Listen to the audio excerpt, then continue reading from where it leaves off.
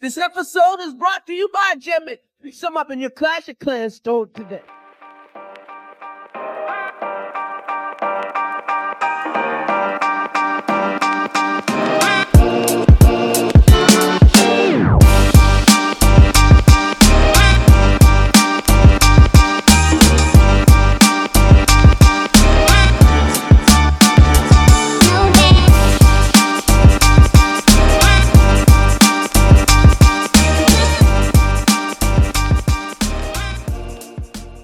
Welcome to Clash Tours. I'm the podfather of pods, C-Note, and with me today I have an amazing guest. He needs no introduction, but I'm going to try and do one anyway. You may know him from TikTok, YouTube, Twitter. He does his own podcast, the one, the only, Trample Damage. Trample, how are you tonight? I'm good. It's afternoon tonight. It's like 4:30 my time. I guess I'm going to have a great evening though. So I'll say proactively, I'm doing great. Proactively. I like that.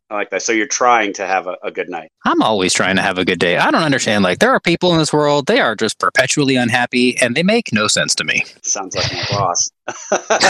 Well, Trample, you may want to cover your ears because I know what beverage you drink, and I have to do the ceremonial opening of the Pepsi. There it is. There it goes. Now, I know you've drank Pepsi before, but I know what your beverage of choice is. So, I'll try and spare you the embarrassment. I recently started drinking Dr. Pepper. I still drink Coke, but I think it's part of this. Like, my son just went to college. Like, we moved him in last weekend to the University of Virginia, and he was always he was recently a Dr. Pepper person. And I don't know, I think it's making me feel like, a little closer having him around. And so I've been drinking Dr. Pepper lately. My wife is like, "Are you feeling okay?" So you're kind of an in-betweener now, right? Yeah, now it's a mix of Coke and Dr. Pepper. Not quite dark side, not quite good side, just in between, neutral. I drink Dr. Pepper too. I love Dr. Pepper and cream soda. I don't know if you've tried that. I have. I actually have half of a 12-pack left in my garage because I have a fridge in my garage, like full of nothing but soda. But there's a half of a 12-pack of that left from that my son hadn't finished before he left, which I like it, but it's not something that, like, I could drink, 70 ounces of Dr. Pepper in a day and it doesn't feel like, oh, that's a little too much. But the cream soda one, and the same thing with the strawberries and cream one, like, I get like 5-6 ounces of the strawberries and cream and I feel like, okay, that's enough. The cream soda one, it's like, I'm good for a can, but then probably no more than just one a day. Yeah, some people think it's too sweet. I love it. And I love the strawberries and cream one too. Some people think that both are a little sweet, but I'm not a sweet person, so I guess I need all that extra sugar. Speaking of your son, and I know you dropped him off recently in college, and congratulations to him. You made me laugh because out of nowhere, I get a DM from you with a Pepsi delivery truck in front of your hotel, and you asked me if I sent that to you. And I wish I could have told you yes. I think we had already dropped him off. I think we had come back to the hotel and we were going to, or no, maybe it was one of the first nights we were there, but we were waiting for valet. It's so weird to me because, like, in Las Vegas, everything is just like, we build out, right? There are tall buildings, of course, like the casinos and the hotels, but there aren't like a lot of huge office buildings. Like most stuff, it's like 1 or 2 stories. And other places, because, we were in Richmond. We flew into Richmond, Virginia. We were staying in a hotel that was like connected to a Bank of America or something. It's like this, this massive tall hotel with a bunch of other businesses and facilities all in there. And it's not something I'm used to. And the main thing is like parking. And like everywhere outside of Las Vegas, parking is like incredibly expensive. And the hotel was like, oh, well, yeah, with parking service, it's like, $6,000 a night. And then you can have the car come and go as much as you want. Or you can pay $6,000 every single time you take it in and out if you want to do it by yourself. And I was like, so I guess we'll have you guys do it? They're like, but then you have to wait for valet every time. I'm like, okay, whatever. So we were waiting for valet, and then this like massive Pepsi truck is just right across the street. I was like, oh my God, I'll be funny. And so I, took a picture. That was hilarious. I have to admit, I started cracking up when I saw that. But, well, let's dive into some questions. So I know you obviously have your own podcast, Inside Clash, and I'm an avid listener, and I'm sure you have a lot of avid listeners. So I don't want to go into strategies or anything like that per se, or what you like and don't like. I kind of want to know more about you. So we're going to take a little pun here, and I'm going to go inside Trample instead of inside Clash. Sounds invasive. Well, I did tell you to wear protective gear before you came on. You can at least buy me a drink first. All right. Well, we'll start with the first question. What is your favorite part of content creation? I'm like the annoying person sometimes that will do like at Starbucks, I'm getting something for my wife and I'll like pay for the person behind me, which I think the baristas at Starbucks find obnoxious because it sometimes like then it starts a conversation with the next person of like, oh, that was really nice. How much is the person behind me? And they're like $30. Like, well, never mind. I'm not doing that. But like, I'll do that. I do that kind of stuff at the mini mart. Like even before we started talking, I went and bought myself some Dr. Pepper and some water, and I paid for the guy behind me who had a couple things of Gatorade. I was like, hey, I'm going to ring him up also. And I just do that kind of stuff. It's like that notion of like pay it forward and there's like proactive kindness. My favorite part of content creation is honestly seeing the reactions that people have that are favorable or positive. And not because it feeds my ego of like, oh, I'm cool. People like me. People want to check out my stuff. But more like I like helping people. I like spreading joy. I like spreading happiness. And, proactively, I'm going to have a great night tonight. And I think my favorite thing about it is just seeing the responses I get from people of, oh, this attack strategy was so incredibly helpful. Thank you so much. Or this challenge was really hard for me. And having, you show me how to do it made it so much easier. And I really appreciate that. I think that's my favorite piece is just that feeling of I'm spreading happiness and joy, because I'm sure that there are people out there who hate me or think I'm annoying or whatever. But for the most part, the community that I have grown or has, been willing to spring up around me has been very gracious, and it feels good to feel like I'm like spreading positivity. Yeah. And I feel that you do. I mean, I'm in your Discord server, both of them, unless you have a top secret third one that I'm not in. But I see a lot of positivity, a lot of people, engaging with you, asking you questions, not necessarily about the game, but, just life in general. And you're always there. And I know you are a very busy person. I don't know how you do it with social media and everything that you do with content creation. I mean, you have to be going like 18 out of 24 hours a day, but you always manage to address their questions, address their concerns. And I think that says a lot. That's what I'm trying to achieve. It's tough sometimes just because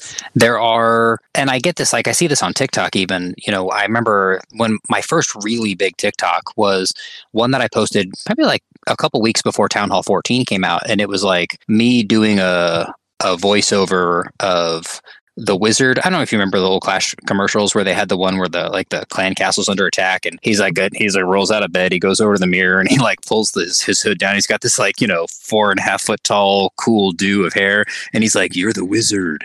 You're a fireball throwing wizard. You got this," or whatever he says. And he like puts the hood back up. Well, I took a screen recording of that, and instead I was like, "Tell me you're addicted to Clash without telling me you're addicted to Clash." And then I went and I showed a max base of every town hall, and it was very popular. It went viral, and it picked up like 25,000 followers on TikTok in the course of like 2 weeks because of that video. There were so many comments, and every morning I was telling my wife, I'm like, this is killing me. She's like, just stop responding to everybody. I was literally on there like every morning. I'd like wake up and spend like 45 minutes responding to almost every single comment that somebody made on there, just because I felt like you took the time and effort to say thank you or to say, wow, this is cool. And I felt like I should reciprocate. I was able to do that for a while, and then it became too unwieldy. And then I started feeling bad about it. I'm like, I didn't respond to people yesterday because I had to get up and work early.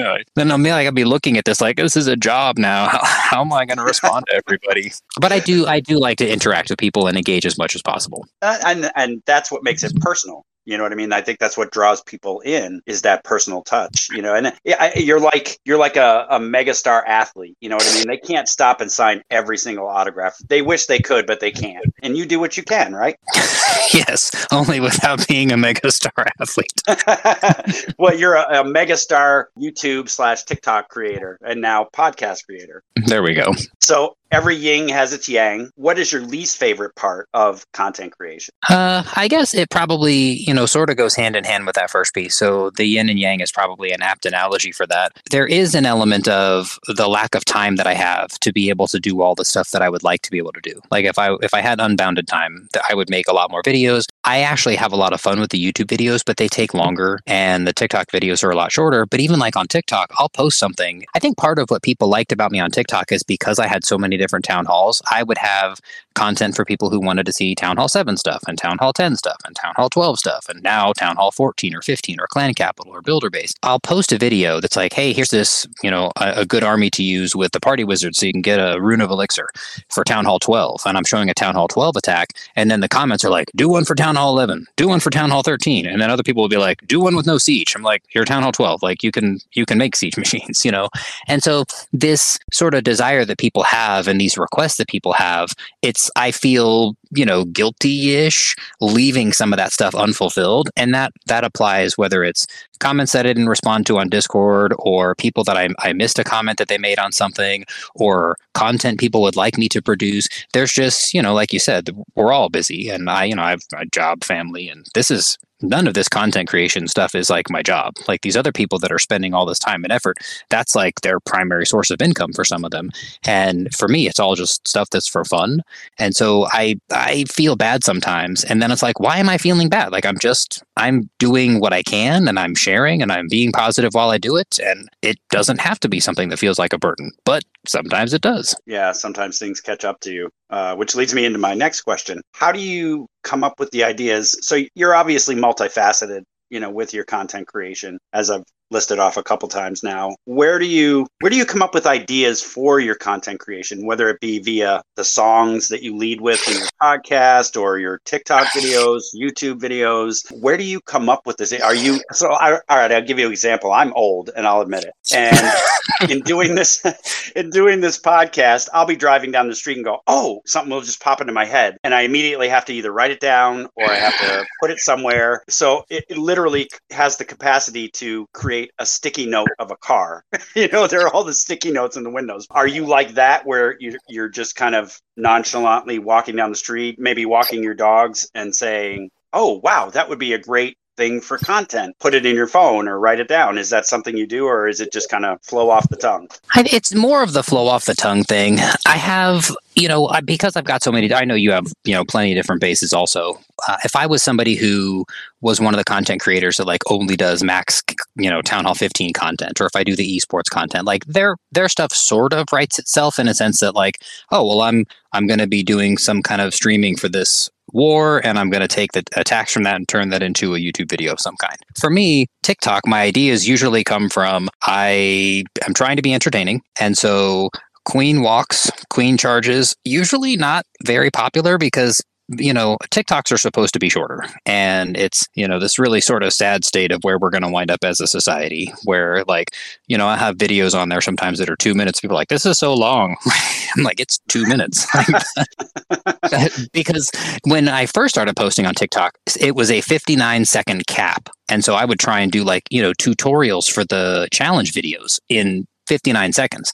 So I'll record it and then I will edit in my InShot app to trim it and cut the video to 59 seconds, and then I'd record audio over it. And so it's with these short form content, what I'd wind up doing is saying it's got to be something kind of fun and exciting. If I do an army that's a whole ton of ice golems, here's an army with 9 ice golems. People are like, ooh, that looks engaging. That looks interesting. I want to watch that. So I'm trying to show stuff that I think would be entertaining. And a lot of times what that is I look at the content that I produced recently. I'm like, hey, I haven't made a Town Hall 10 video for a little while. I'll make a Town Hall 10 video, and I will come up with some kind of crazy, goofy, stupid army and just make a couple of attacks and share it. Or I will say, oh, I've got a couple of, I'll look at the replays of any Town Hall 10 attacks I made recently and go, oh, hey, this is actually, I haven't done a video on Wallow for a long time. I'll go ahead and wind up doing something along those lines. So it's just sort of on the TikTok side, it's kind of I try to spread it around among the different town halls. YouTube, it's I make a video for each of the challenges, which in a month like this one where there's 4 challenges, that, will be a video that I make usually once a week.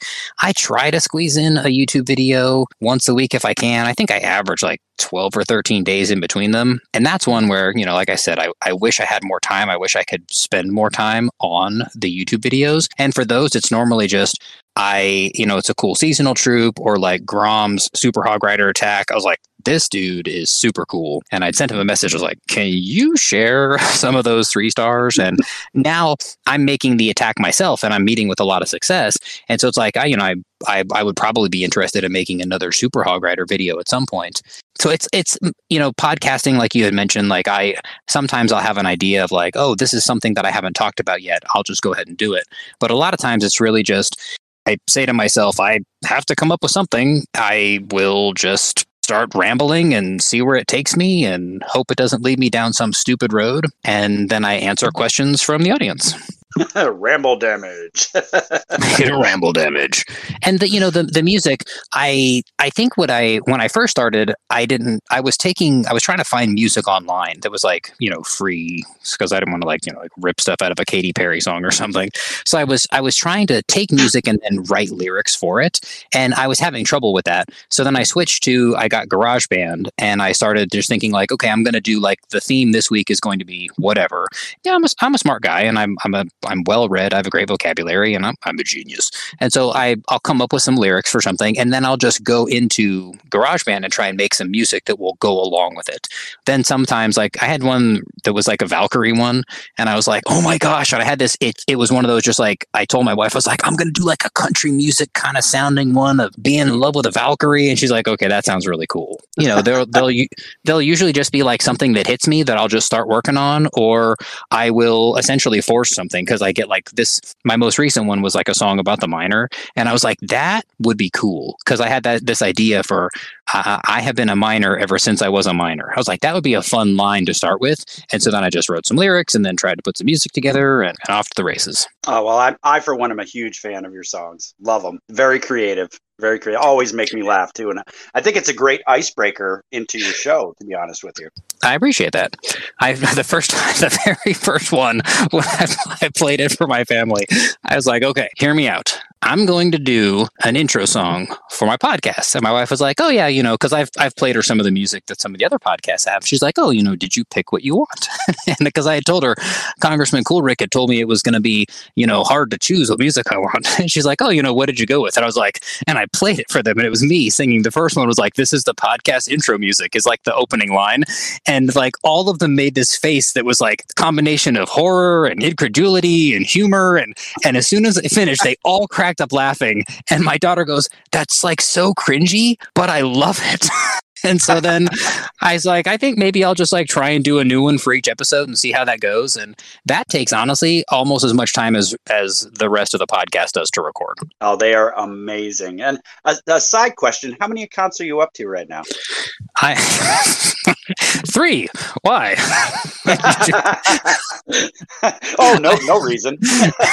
I had 29. I was sitting at 29 for a long time. And then somebody did this like Town Hall 10, like race to Town Hall 10 thing that was like, like it was very, very, no disrespect. It wasn't as well orchestrated as I was thinking it was going to be. And, some of us were kind of joking, like, we don't really understand the rules. And so that ended up getting me into a 30th base.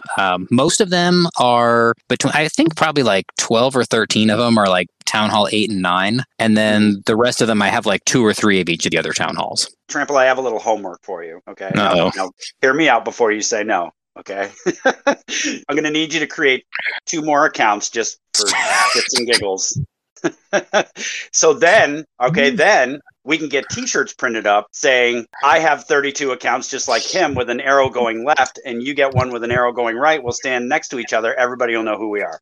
You know what else we could do? We could also do like the classic NCAA tournament bracket with 64 total. Like we had 32 of our bases pitted against each other, and do like a, single loss elimination all the way to, a final 4 of C-Notes bases. And I'll be like, hey, good job. It was fun being invited. Oh, that sounds juicy. I like that idea. That is a great idea. I might have to edit this out so that nobody else steals it. All right. I'm gonna get back on track here, and you kind of touched on it a little bit. How do you find the time for all this content creation you do? And I know you've been one to kind of throw your personal life a little bit into it, you know, because you're best friends with your wife. You have 2 kids. You have 2 dogs. And you spend as much time with them as you can. And then you have your Clash side where you have all this create, you know, your podcast, TikTok, YouTube, you're on Discord, you're coming up with events. You know, how do you manage your time? So I clearly don't work enough, I think is probably the answer. No, so I get up early with my dogs, and I will usually, like, as I'm, you know, I take them out to the restroom, and then I usually check on like the creator program. I'll log into Slack for that to see if I'm missing anything. I'll check on Discord to see if there's anything, like, you know, I'm using air quotes here, urgent, that I need to respond to right away. And it's like, I usually go through like 10 minutes of quick housekeeping while I'm sort of like preparing for the day. And then if there's something that's going to be, you know, a little bit more time consuming to read through or to respond to, then sometimes I will forego reading while I walk my dogs, which is one of the reasons I have fun walking my dogs. They're very well behaved. And I get a lot of comments from people out on the street or at the park. They're like, "Oh my gosh, I could never do that." I'm like, "Your dog doesn't look very well behaved and you look uncoordinated. So that doesn't surprise me." But what I say is, "I know, but they're such good boys." So that's like my normal morning routine. And I oftentimes, like, my TikToks take me like 7 to 10 minutes to make. So it's like, part of it is because, like, I'm super low effort with my content creation. Yeah, I've had people tell it's really sweet mixed with this insult how many people have offered to help me with my thumbnails over time and like help me with editing, and people have asked me like, "Oh, when are you going to do a face reveal?" Part of the reason I don't show myself on anything is because it would add to the level of complexity of the content creation. And I really honestly try to keep it really just about the game and just about the tutorial or the guide or the humor or whatever it is that I'm going for. And if I had to incorporate my face, then I don't know, that just sounds way more complicated. So like I'll do a few things in the morning, and then like I'm one of those, like, I don't know, the consummate over scheduler. Like in between meetings at work, I'm like, I will walk ahead of other people so that I can quickly squeeze in some war attacks or respond to some Discord comments or call my wife because, you know, it's like a busy afternoon or a busy morning of meetings and I like to chat with her throughout the day. And the content creation essentially does the same thing where it falls into there. My podcast usually gets recorded either like one day of the week. I'll get up early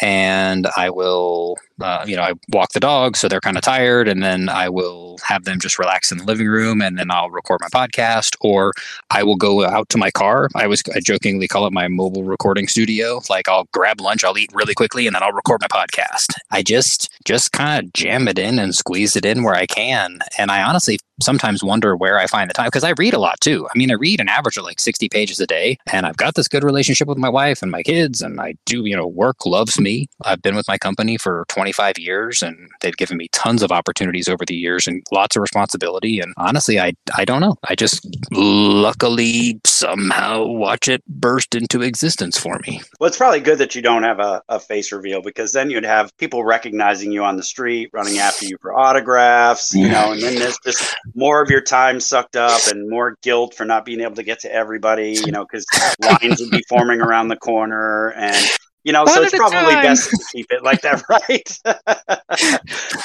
Probably. So where do you see yourself, or what are some of your goals? I know I've heard you say that you want to get about 1,000 or more than 1,000 listens on your pod at one time for one particular episode or all episodes. Where else do you want to go with your content? I think I would like to go at some point to one of the Clash World Championship things, like get an invitation to go out to Finland. This year would not work for me because it's going to be over Thanksgiving weekend.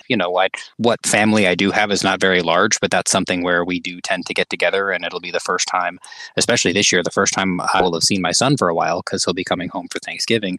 But I think being invited to an event like that would be super cool. It would feel like, I did a good job. I made it. Something like that. I really love, like I talk a lot, and it's not surprising. Like one man podcast of me just rambling on one breath for a half an hour. And I love the podcast. It would be really cool to get like, and I have no idea, like I don't think that like podcasts, like it's not like YouTube or TikTok where people can see how many downloads or listens it is. And I feel like I didn't realize, I think I was like asking people how much money they make or asking women how much they weigh when I was like, what kind of volume do you get on your podcast? And everybody's been like super sketchy about it. Like, I don't know. I don't look at that stuff. And I was like, I think I just committed some kind of faux pas. So I've stopped asking people because I know, I'm like, I guess that's like, you know, I don't know, maybe that's like a thing people don't do. But so I don't know what kind of volume other people get. But I told my wife, I was like, you know, it'd be cool if I got to a point where, you know, I post a podcast and I get, you know, like 1,000 downloads in the first week. Like that would be, from a podcasting perspective, my goal. You know, from a social media perspective, like, I don't know, on TikTok, honestly, my goal, and whether it's TikTok, YouTube, it's like all Clash stuff. My goal is honestly just not to get burned out to the point that I decide I don't want to do it anymore, because I do have a lot of fun with it. And I do feel like, from the comments I get from other people, that, like, you know, I bring a lot of happiness and joy. People are, you know, people told me before, like, oh, you know, you do a good job. If you keep working hard, you could do this full time. I'm like, I will never make enough money from Clash content creation to replace my job. Like, even if I become an exceptionally popular podcast, YouTube, TikTok person, like, I have a really good job. This has always just been about fun for me. There are times where it starts to feel like a job, and what I'll do is I won't post any TikToks for a couple days, and I'll not enroll any of my bases in war. Recently, I put almost all my bases in my Trample Damage clan, and I pulled them out of all the good guys clans except for like 2 or 3 accounts, because I was like, I'm feeling a little overloaded, a little burned out, a lot of stuff going on with my son going off to college, and I need to take some time for myself. And I don't ever want to find myself in the position where I feel so overloaded that I just quit. So I guess my biggest goal is figuring out how to continue walking the balance that I have, such that I do not burn myself out. Yeah, that's a good point. I know we just touched on it with the 30 plus accounts that I have, and now doing the podcast. I noticed that sometimes I have a tendency to do the same, where it's I retreat a little bit, pull back, okay, take a breath, and then kind of re-energize and come back. And it sounds like that's a lot of what you do as well. Yeah. And you have a lot of bases. I mean, I think you war with your bases more than I do, because in Shimmy Jig, I think I've seen before, you have quite a few that you'll spin into there, and they don't necessarily take forever, because some of the lower town halls, like that stuff that, you know, us Clash veterans, we can do that with our eyes closed, right? Like town hall 10, 11, 12 attacks, a lot of times it's like, we'll make a good solid attack with just whatever army we happen to have handy. So some of those can go. I remember a YouTube video I did a long time ago. It's like a 10-person war, and I was like, I'm going to do a 10-person war in 10 minutes. And I like put a timer on it, and I just literally just went dump the troop. And there were a lot of like 7s, 8s, and 9s in there as well. But I was like, dumped a bunch of troops, dumped some spells, closed the app, went back in, and I actually completed the war in 10 minutes. So it's like, they can go quick, but at the same time, it's, you know, we're not normally doing stuff like that. We're normally taking a little bit longer in between. Like Clan Capital can take a long time, and it definitely adds up. It does. And to your point, I don't even use half of the accounts in war. They're just there for numbers. You know, I kind of have the ones that I like to use frequently, and I'll use those. I'm lucky. I'm very fortunate to have other clanmates with me, and we have great synergy where we don't have to discuss a war strategy. We don't have to tell the other, go ahead and hit this bit. They just do it. And then I like the fact that I'm able to come up with so many accounts and just clean up or get us to another point on the war map where they kind of take over. So we have a really good thing going. So I'll throw accounts down with heroes down, things upgrading, and it just doesn't matter, because it's like I can just always skip it. So that's like the beauty of having so many accounts, as I'm sure you know. Yeah, because you know that when you do choose to wade in with one of those accounts, it's not going to be a terrible attack. It'll be a good attack. And it's not like, oh man, we shouldn't have even put C-Note in this war. It's like, even if like you can afford to skip some bases, because the attacks that you make are going to be good, legitimate attacks. Right. Yeah.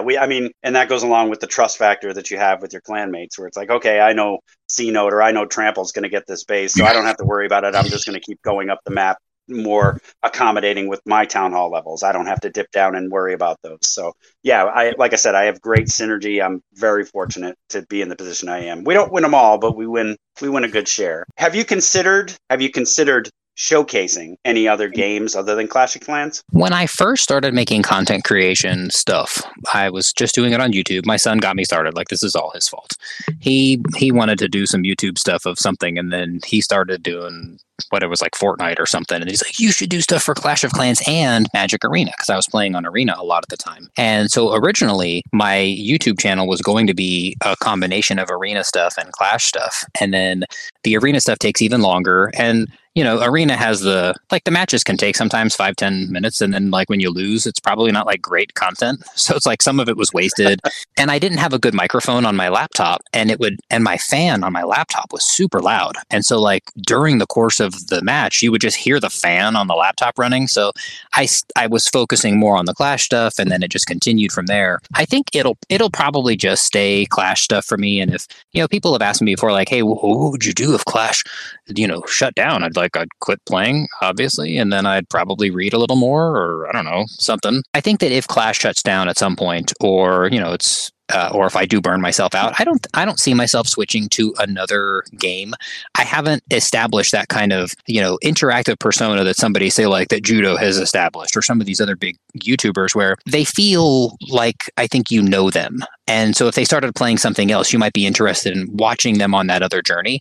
I think my stuff has been so thoroughly about Clash mechanics and tutorials and guides and tips and tricks and how to do this, that if I jumped over to another game, I would have to sort of reinvent myself. And I feel like I would almost be starting from the ground up. And I could be totally wrong. Like perhaps I'm substantially more engaging. And if I just picked up another game and started doing videos or something on there, maybe everybody would come along for the ride. The thought of getting so in depth with another game kind of makes me a little nervous, to where I don't know. I probably won't. No, I mean, there was no right or wrong answer there.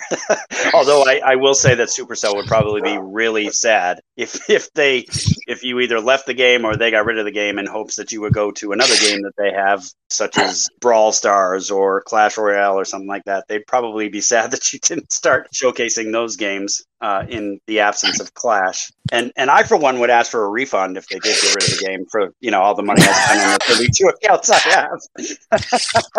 Although I hear it's non-refundable because they put their kids through college based on what I spent. Yeah, no joke. I have had this thought. People used to ask me like, well, how bad would you feel if they stopped playing? I was like, I would feel as bad about it as I have felt about the money that I've spent going to the movies or going bowling over the years. Like, to me, it is discretionary money that I spend on entertainment, and so I'm not personally. A lot of people feel differently. A lot of people like, I've spent so much money on this, that's like mine, and they would be devastated or furious or some combination of the two if the game shut down. I think of it as money that I've been spending on entertainment all along, no differently than if I was paying to go to see a football game, or going to pay to see a hockey game or a basketball game or a concert or whatever. And so for me, of course it would suck, but the upside is, ever since I started content creation, because I do get revenue from the creator program and from YouTube and from TikTok and from these different sources, to where I'm at least now net positive on the game. Even with all the gold passes they give away and like all the stuff I try and get back to the community, I'm still net positive. So it's like I'm in a more financially sound place than I was 2 years ago. Yeah, I can't say the same, but that's okay. As long as they let me keep some of the trophies or lawn ornaments that I've collected over the years, I'll be okay. But I do like your perspective on it, that you're right. It is entertainment. It has kept me entertained for a decade now, so I can't really complain too much. Plus, it really kind of caters to my impulsive side, where it's like, I want this done now, and I'll finish it with gems or gem to get a book or whatever I need. Trample, I know you've heard my show on several occasions, and I know that every guest that comes on has to go through the 10 rapid fire questions, and you are no exception, good sir. I will say that, the first few are easy. We get you in nice and smooth, nice and easy, and then we get you into the tougher questions. Are you ready for these 10 questions, sir? Yes.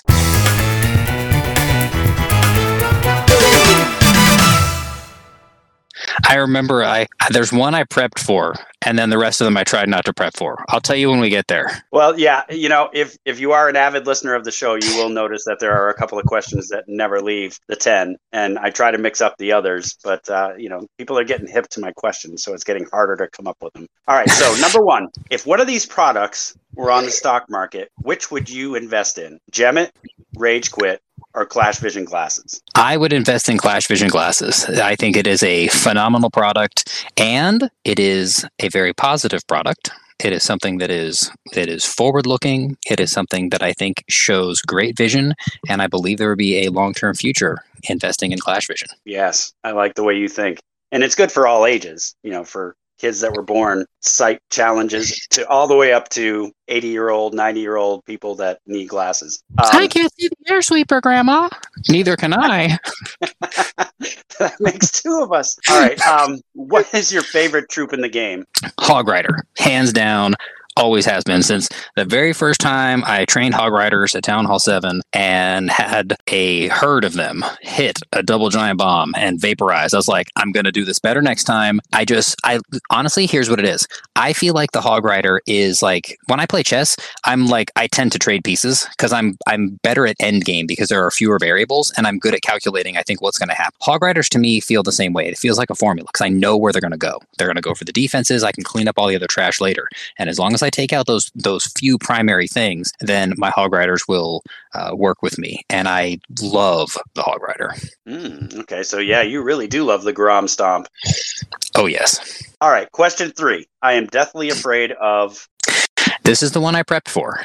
So here's what I'll say. Everybody, if I was tied up on a train track and there was a train made of axe murdering psychos coming to run me over with their axes and stuff, of course, in that moment, I would experience fear in the same way that I would experience fear if somebody kidnapped one of my dogs or my loved one, or if somebody said, there's a bomb about to go off in the building. There are those things all of us would feel fear about. I honestly feel like the only thing that legitimately scares me is death. I am not a religious person. And so in my mind, when I'm gone, there is nothing. And that completely unnerves me. And it makes me feel very uncomfortable when I think about it. That is the thing that I am scared of. I am terrified of dying. Wow, I think you just terrified all my listeners by saying that. Let's get all dark and dismal. And to your point, I think there's a movie somewhere in there with your descriptions in the beginning. Axe murderers and, all that kind of stuff. Yeah, there's a movie definitely to be had in there. All right, I blank Dragon Cliffs and Capital Raids. I try to get it down in 2 hits with rocket balloons, knowing that 70% of the time it will not work. Okay, well, so you cling to that 30% then.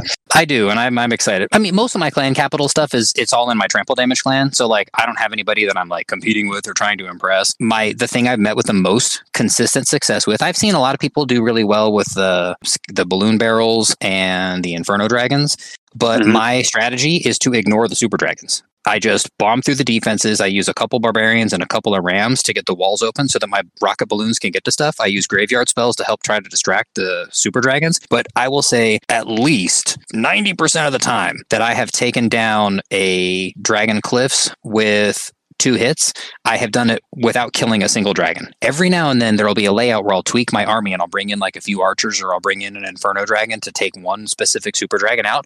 But almost every single time I don't kill a single super dragon because all I'm bringing are rams, rocket balloons, and the barbarians. Sometimes the air skellies will just get lucky and manage to kill the super dragon while it's chasing a ground barbarian or ground skeleton or a barbarian, but I just ignore them and try and go that route. Okay, well, to all the listeners, I hope you were writing that down because that was just good free advice right there. All right, so if you could go anywhere in the world, where would it be? I'm so boring. I don't know. I would ask my wife and see what she wants. Right now, this is I'm such a sap. I'd go to Virginia and I'd visit my son. Unless my wife was like, we're going to see him for Thanksgiving. Why did you pick Virginia? Then I don't know. I'd pick somewhere she'd probably like to go. Somewhere my wife would love to travel. So anywhere outside the U.S., I think she'd be super excited about. Maybe not Somalia, maybe, somewhere more quintessential tourist trappy type of stuff. I want my wife to enjoy as much as she can in life. And I'm super boring. She is the fire, the passion, the excitement in our lives. If it was me, we would never go out to eat. We would never go out to see movies. We would never go on vacations. We would never do anything exciting outside the house because I'm super comfortable just chilling at home. Either Virginia to go see my son again or to wherever my wife wants to go. Wow, you just summed up my life in a nutshell. Okay,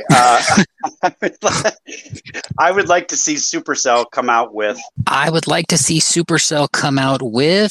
You know what? And I recently recorded, it was yesterday or the day before I finished. I didn't edit it yet. My most recent podcast episode, and it's all about clan capital stuff. I would like more single housing space spells for the clan capital. It annoys me at Capital Hall 10 because I'll usually make a couple of clan capital hits in the good guys. That's our main clan. Most of them are in trample damage. And it drives me nuts that I'm making an attack that has absolutely nothing to do with needing a lightning spell. And I bring a lightning spell. Because that's the only other thing. Like, I would love to see them either add some new spells to take one space or do like they did years ago. Like the freeze spell used to be 2 spaces in the main base. And then they said, you know what?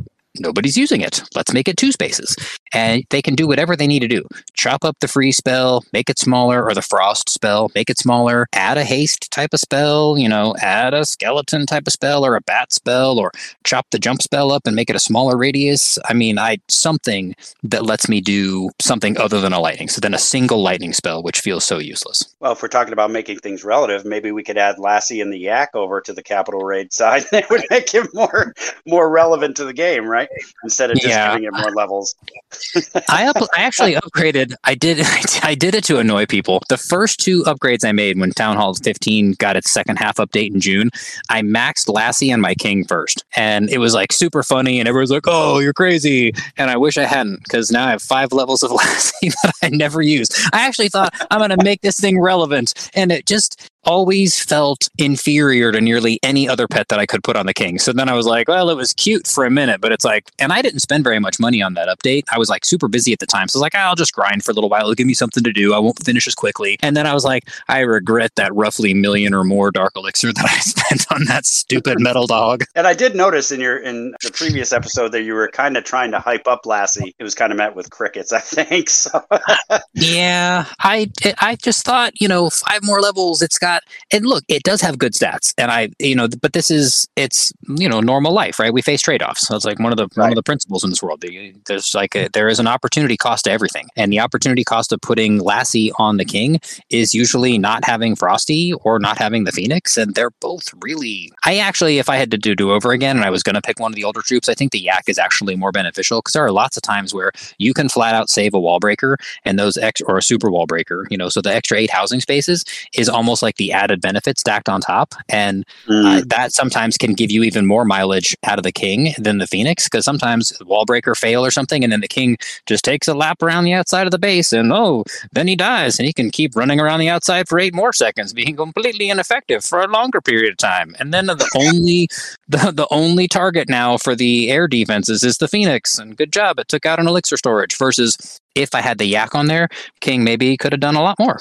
That's a really, really good point. Yeah. All right. So maybe we keep the Yak and just give rid of Lassie onto the Capital Raid. Lassie will be the mascot of the clan capitals. Exactly. Yeah, she has a purpose at that point. Trample, when no one's home, you've been known to... Gosh, I'm so boring. I read, and I've been playing Diablo lately. I'm really not that exciting. When my wife is home, I'm usually like, I'm good for like 2 hours. And then when she's been gone for more than 2 hours, I'm like, there's nothing to do.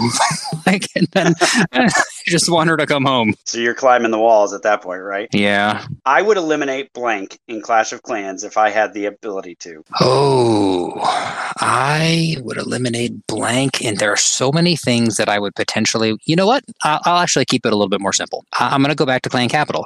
I would eliminate you know how like each week it'll show you like who leads in the gold acquisition within the clan? It kind of like ranks us ordinally, like, oh, this person had the most gold. I would somehow switch that to some other measure. And I think the measure might be something like stars achieved or something, because what happens is we all run into that stuff where it's like there's a district sitting at 98%. And it's like, you're going to finish that off? And like, oh, I had to run. I'll finish it later. And it's like, we're all just sitting there waiting. I don't like that ranking, which naturally we feel like we're better if we are near the top of the ranking.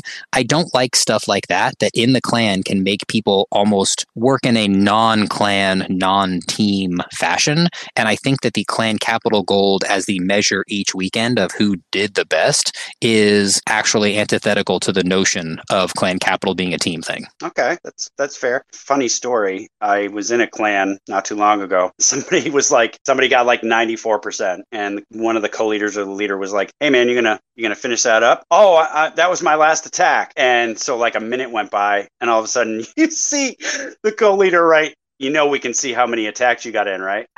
I was just rolling laughing. And needless to say, that person didn't last too much longer after that statement.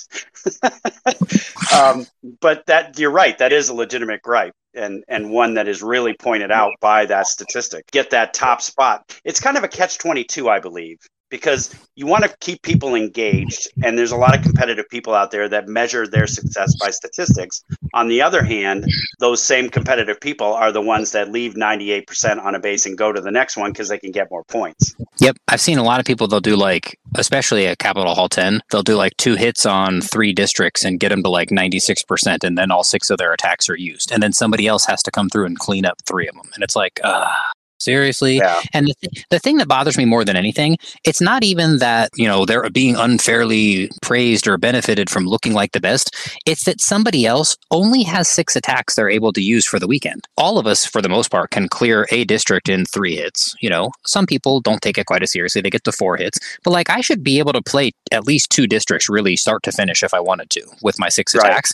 And if I have to waste one of them cleaning up, it's like, okay, well, I had to waste one of them cleaning up. But then presumably I get to stomp another district and then get 2 out of the 3 hits on something else to where I almost sort of had that full experience. It's just that the third cleanup hit that I was going to make against one of the 2 that I started instead was maybe made against one that you couldn't finish off in 3 hits or whatever. And so it's like, I think the thing that I don't love about it is that we have only 6 attacks we can make, at least maybe not you and me, but other people have 6 attacks they can make. It feels unfair for someone to unduly rob their clanmates of the joy of only making, because you only get 6 a week. And it's like, I would rather people have an opportunity to have some fun with those. Excellent point. I totally agree. All right, so this next question is going to kind of hit home here, Trample. Coke were not available, I would drink blank. I would drink Dr. Pepper. I'm so sappy. I love my family. Like, my family is what keeps me motivated. I love my kids. I love my wife. Like, they're amazing. And my son, having just gone off to school, he had left me with some Dr. Pepper at home. And so I've been drinking his Dr. Pepper. I would drink Dr. Pepper if Coke was not available. So no Pepsi, huh? I mean, probably not. I drank Pepsi for a while when I was younger. And I think when I was like 19 or 20, Vanilla Coke came out and I switched to drinking Vanilla Coke. And because Vanilla Coke was like, they went through like a sunset phase with Vanilla Coke back in like 2002 or 3 where they weren't making it anymore. And I had been so used to drinking Vanilla Coke that when I went to go back to Pepsi, I was like, it feels different than it used to. And then I drank regular Coke and I was like, oh, okay, well, this is like Vanilla Coke adjacent. And so it's like actually Vanilla Coke's fault that I switched from drinking Pepsi to Coke in the first place. And then now Pepsi has like it's just a different flavor profile. It's like, I think people are used to eating like, oh, my mom's spaghetti is the best. You eat somebody else's spaghetti and you're like, it's still spaghetti. And a lot of people love it and there's merit to it. It just has a slightly different flavor profile to it that I don't really prefer. That's a good way to stay politically correct. All right. So last question is extra spicy. Uh-oh. All right. I frequently blank in the shower. I frequently sing in the shower. Now, that doesn't surprise me, considering your songs that you come up with. The only time I don't is, like, if my wife is in the room, then I don't, because I have the music in order to be able to hear it over the sound of the shower. Like, I'll take my iPhone and I'll put music on my iPhone, and it's just, like, blaring on speaker or whatever on my iPhone. And if she's in the bedroom, it's so loud echoing out of the bathroom and into the bedroom that I think it's annoying to her if the music is up that loud. And she'll be like, oh, can you turn that down? And then I turn it down and then I can't really hear it that well in the shower. So it's like, I may as well not even listen to it. But so I do like to sing. And my favorite music to sing is almost anything by the band Bare Naked Ladies, one of my absolute favorite bands. Now that you mention it, your voice kind of goes in line with the Bare Naked Ladies. Like, I could totally see you singing with them just based on, your voice. You just made my day.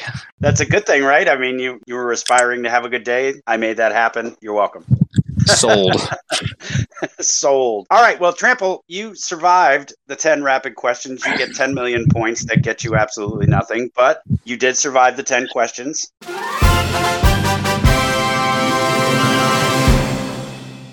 And we're going to hop out of the questions and we're going to hop right into events that are coming up in the Clash community, per se. K-Farm, I just got done. K-Farmhouse with the CFF just celebrated their 600th war win. And I have to tell you, I was absolutely zero help because kind of what we talked about, where my time, I was super busy at work, super busy trying to do other things in Clash. I was in jeopardy of missing war hits, and then my friend Darth Yoda DM'd me with like half an hour left. He's like, "Oh, hey, thanks for putting our event on your server. Oh, by the way, you got half an hour to get 2 attacks in." And I'm like, "Oh, geez." So I got on. I did probably 2 of the worst attacks. I probably shamed Grom out of his Grom Stomp attack because it was so bad. But they did get the 600th win, so I was able to sneak under the fence and get out of there with, my tail tucked between my legs. But the next event I wanted to talk about was your event. You came up with an event. It's going to happen this weekend. I'll let you tell us about it. Yes, this weekend we are going to be armless, but not harmless. So I started doing these I just call them special event wars because I don't know what else I would call them. We did one back in December. We called it the 1-star extravaganza, where the goal was, if you get 2 stars, like that attack doesn't count. And it was actually really funny seeing some of the people who were talking trash about that's so easy. And then a couple people got 2 stars. It was kind of funny. But I decided I wanted to try and do some of these things just because, for those of us that have been in them, they're kind of fun. They're like quirky, they're engaging. It normally brings people across from, multiple clan families or from, multiple walks of life in terms of like there's podcast people there's people that aren't involved in social media at all. They're just like friends of the community. I'm always trying to come up with ideas that aren't like super simple. And so like last month we did Slim Down for Summer, where you couldn't use any troops that were over 10 housing space. And this month we're doing armless, weapons, like a call to arms, troops that do not use weapons. And I've had people try and convince me that I was wrong about which troops I've said are okay to use. I had somebody try to convince me that wall breakers are okay because it's not a weapon. I'm like, it's a bomb. Like, what is it if not? And then they were like, well, super wall breakers should be fine because they're not carrying them. I'm like, none of my stuff used the word carry. I just said troops that don't use weapons. And then I gave a very clear list. These are the troops that can't use weapons. It's all just for fun. And, I'll start off just like post something on my Discord server, like, hey, here's the event. And then I'll run back through the day before and just start spamming people like, if you want to sign up, it's the last day. Because inevitably tomorrow afternoon, after we've already spun, I'll get responses from like 7 people going, is it too late to sign up? And I'm like, yes, it is. Sorry. They're like, tell me earlier next time. I'm like, I can't chase you, but I'll try. For those of you that are still questioning troops, the Black Knight from Monty Python's The Holy Grail is acceptable because he has both his arms cut off, so he is technically armless. And harmless. And right. Although he does threaten to bite your kneecaps. I was going to say, he's got a mouth on him. Well, if you miss signups for that, you are too late because the event is already closed and we are about to embark on that event as of tomorrow, I believe. Correct? Yes, tomorrow. Yes. Okay. Yes. Keep your eyes and ears open for Trample's events. I was in the Slim Down for Summer event. It was a ton of fun. I'm in this one now that's about to happen tomorrow, or war is declared tomorrow. It promises to be a ton of fun. You get to meet a bunch of fun people. Trample hands out autographs. Just kidding. Get out in. If you're not already, get in Trample's Discord server, sign up for these events. They happen averaging like every other month lately. And, but they promise to be a ton of fun. Mentioning my clan, Shimmy Jig, we are coming up on the 100th war win. We're actually at 98 right now. And very cool. The war that we're in right now is looking promising.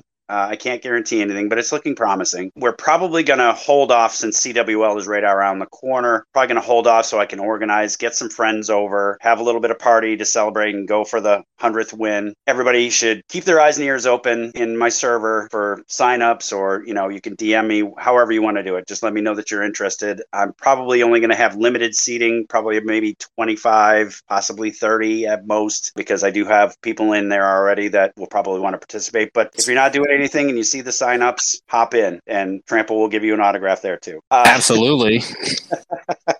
And then the final event I wanted to talk about was the aforementioned Darth Yoda. He is having a fall 5v5 scrim event, and it starts September 29th. I believe, if I read that correctly, the event will be streamed. Well, it's actually a series of events because you're going to be going 5v5 kind of tournament style, but they're quick hits. They're quick. They're timed. So I think each match lasts around 15 minutes or so. Yoda, if I'm misquoting that, I apologize, and I'll correct it on my next podcast. But it starts on September 29th. You need a team of at least 5. They prefer like 6 to 7 just in case, for subs or whatever. So if you're interested in something like that, hop in the CFF server, sign your team up, get involved. I didn't do it last time and I regret it because it was a ton of fun. I got to watch it. So if you're have the time available, sign up for it. You'll have a good time. And I don't know if Trample will give you an autograph for that, but we'll see.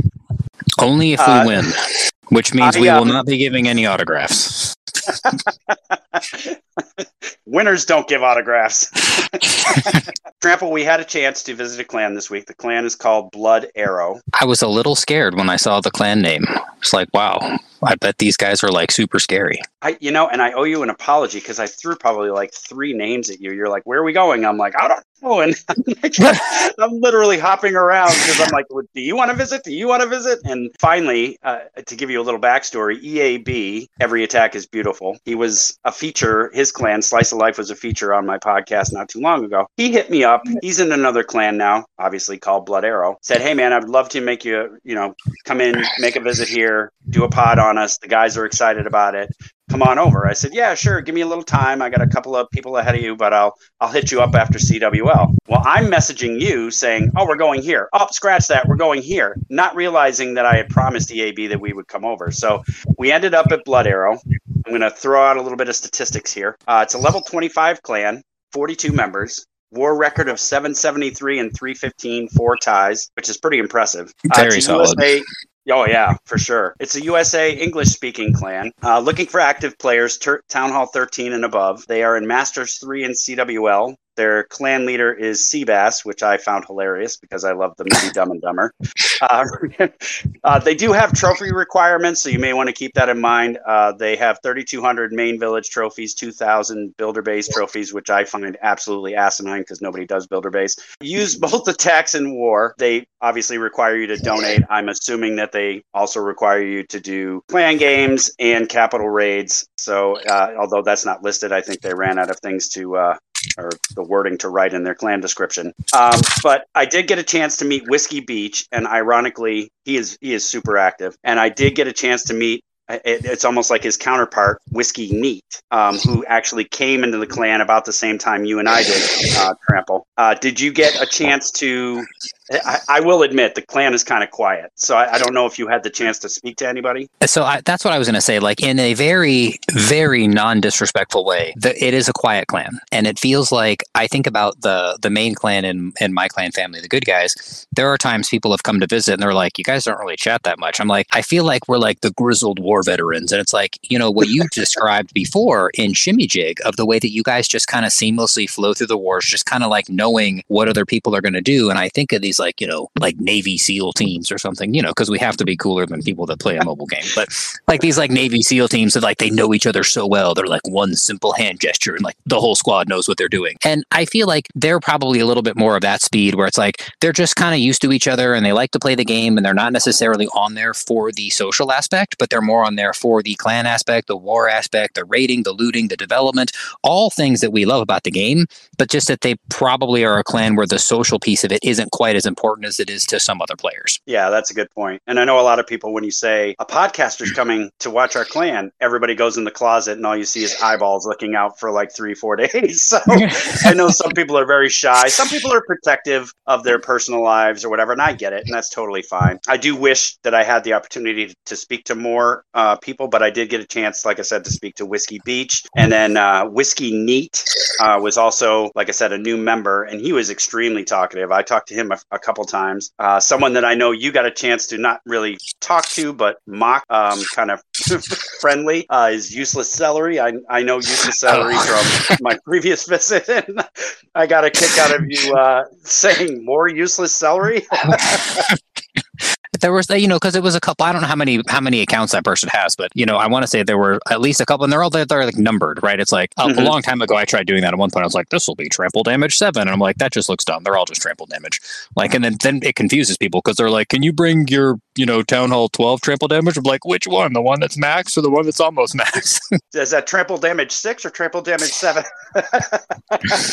Now I know how that goes. I started naming some of my accounts C-Note because part of the reason I have multiple accounts is that I can do events. But then I noticed that when you go to events and you have a different name, nobody knows who you are. So I started changing the names on some of my accounts to C-Note, or I'd change a symbol here or a capital letter there just to let them know, okay, it's me. You know, like you can call me C-Note or C or whatever you want to call me. You're right. I don't want to have 32 C-Notes because that's just dumb. But yeah, I really wish they were a little more talkative than they were. It was a great pleasure seeing EAB. I consider him a friend. I love watching his attacks. I know you got a chance to watch him as well, and I can't remember if you featured one, but we'll dive into that actually right now. We're going to dive into the war reviews. I'm going to go over War 1 real quick. We lost, unfortunately, 63-61. It was a close one though. I went with, and I'm gonna mispronounce this, so if I do, I apologize if the person that I'm mispronouncing actually listens to this podcast is one of the 6 people. It's Ortamu, Artemu. It was a 15v15. He did a Warden Walk at 3 o'clock, Yeti and a Flame Flinger at 6 o'clock, Ice Golem at 4:30, E-Titan, Bowlers, Witches behind, and then the Warden met with the troops, obviously, once it got done with its little walk, and they worked their way through the sneaky walls, because there was some sneaky walls leading up to the core. He actually dead-ended, but he had a jump spell to get over the first set of walls, and the troops and heroes move in almost like in a half moon shape to kind of just, it was kind of a natural funnel by doing that. Queen made it to the town hall, and he used his invis spell to keep her alive while she got the town hall down. And the beauty of that is that she never got hit by the poison. She kept walking right around the wall. And then Queen got the town hall, walked around the poison. Warden and the witches cleaned up the opposite side of the half moon. And it was kind of an easy triple, but I wanted to feature it because he's using troops that I love to use. Ice Golem, witches, bowlers. And it wasn't like super bowlers. It was just regular bowlers. And it was a super spammy attack. I loved watching it. I loved the creativity of it. I love the fact that he brought an Invisi spell. He knew, he was going to need it for something. He put it in there. I love how he did the Warden Walk. He was very patient and then allowed his troops to walk in a little bit before he got the Warden switch, and the healers came over with that. So he mowed the lawn with the base, or he mowed the lawn with the attack, I should say. And it was an easy triple. What do you got for War 1 there, Trample? I have a much easier to pronounce name, Fracture Hammer. So Fracture Hammer was a Town Hall 13, and we have all seen various types of, super archer blimps. A lot of people wind up calling them Sarch. So a Sarch Hydra attack, and it was a Town Hall 13 Sarch Hydra. And reason I chose this attack, because I thought it was something I hadn't seen before. Normally when people start the Super Archer blimp with the Grand Warden and they're going to tome the blimp on its way to the Town Hall, normally what do people put out in front of the blimp? They put out balloons. Mm-hmm. And this was different because this attack, Fracture Hammer, put out a couple of dragons. It was like 3 dragons, and then the blimp with the Warden. They start moving in toward the base, tome the Warden to protect the blimp all the way to the Town Hall, and then kicks into the Super Archers, and they annihilate a huge portion of the core. But what I thought was really unique about this, and actually has me intrigued by this, is the Warden didn't just like the balloons. Normally they destroy a few defenses and then they get shredded and they go down because they're just out there by themselves with nothing tanking. And then the Warden is usually just like floating there by himself and usually gets picked off by something while he's hanging out by himself.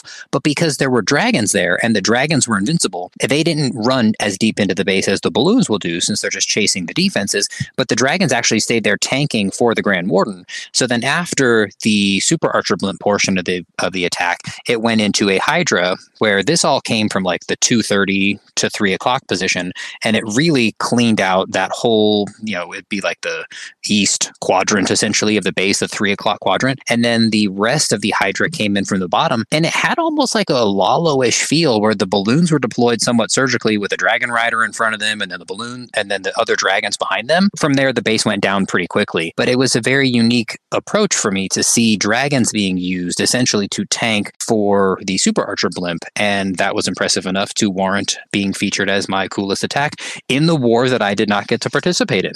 That's right, yeah. A little backstory there. I arrived early. I was talking to EAB, and I think it was a Saturday night. Now, you had said, I'll be there by Monday. And I said, okay, that's fine. I just wanted to get an account over there just to have a presence, so I didn't plan on doing much. And EAB comes to me and he says, should we do a war? I said, well, that's up to you. I said, Trample's not coming till Monday. You can if you do a war, you got to do it now. That way, when Trample comes, your war will be ending and we can just pick up from there. So nothing was said after that. So I'm like, okay, I guess they decided against a war. Come Sunday, here, you decided to come over a little earlier, which is fine. And at that point, there was no war declared that I knew of, but I hadn't been on recently, so I didn't know for sure. So you come in and all of a sudden you send me a message saying, did I get my time screwed up or was something different? What's wrong here?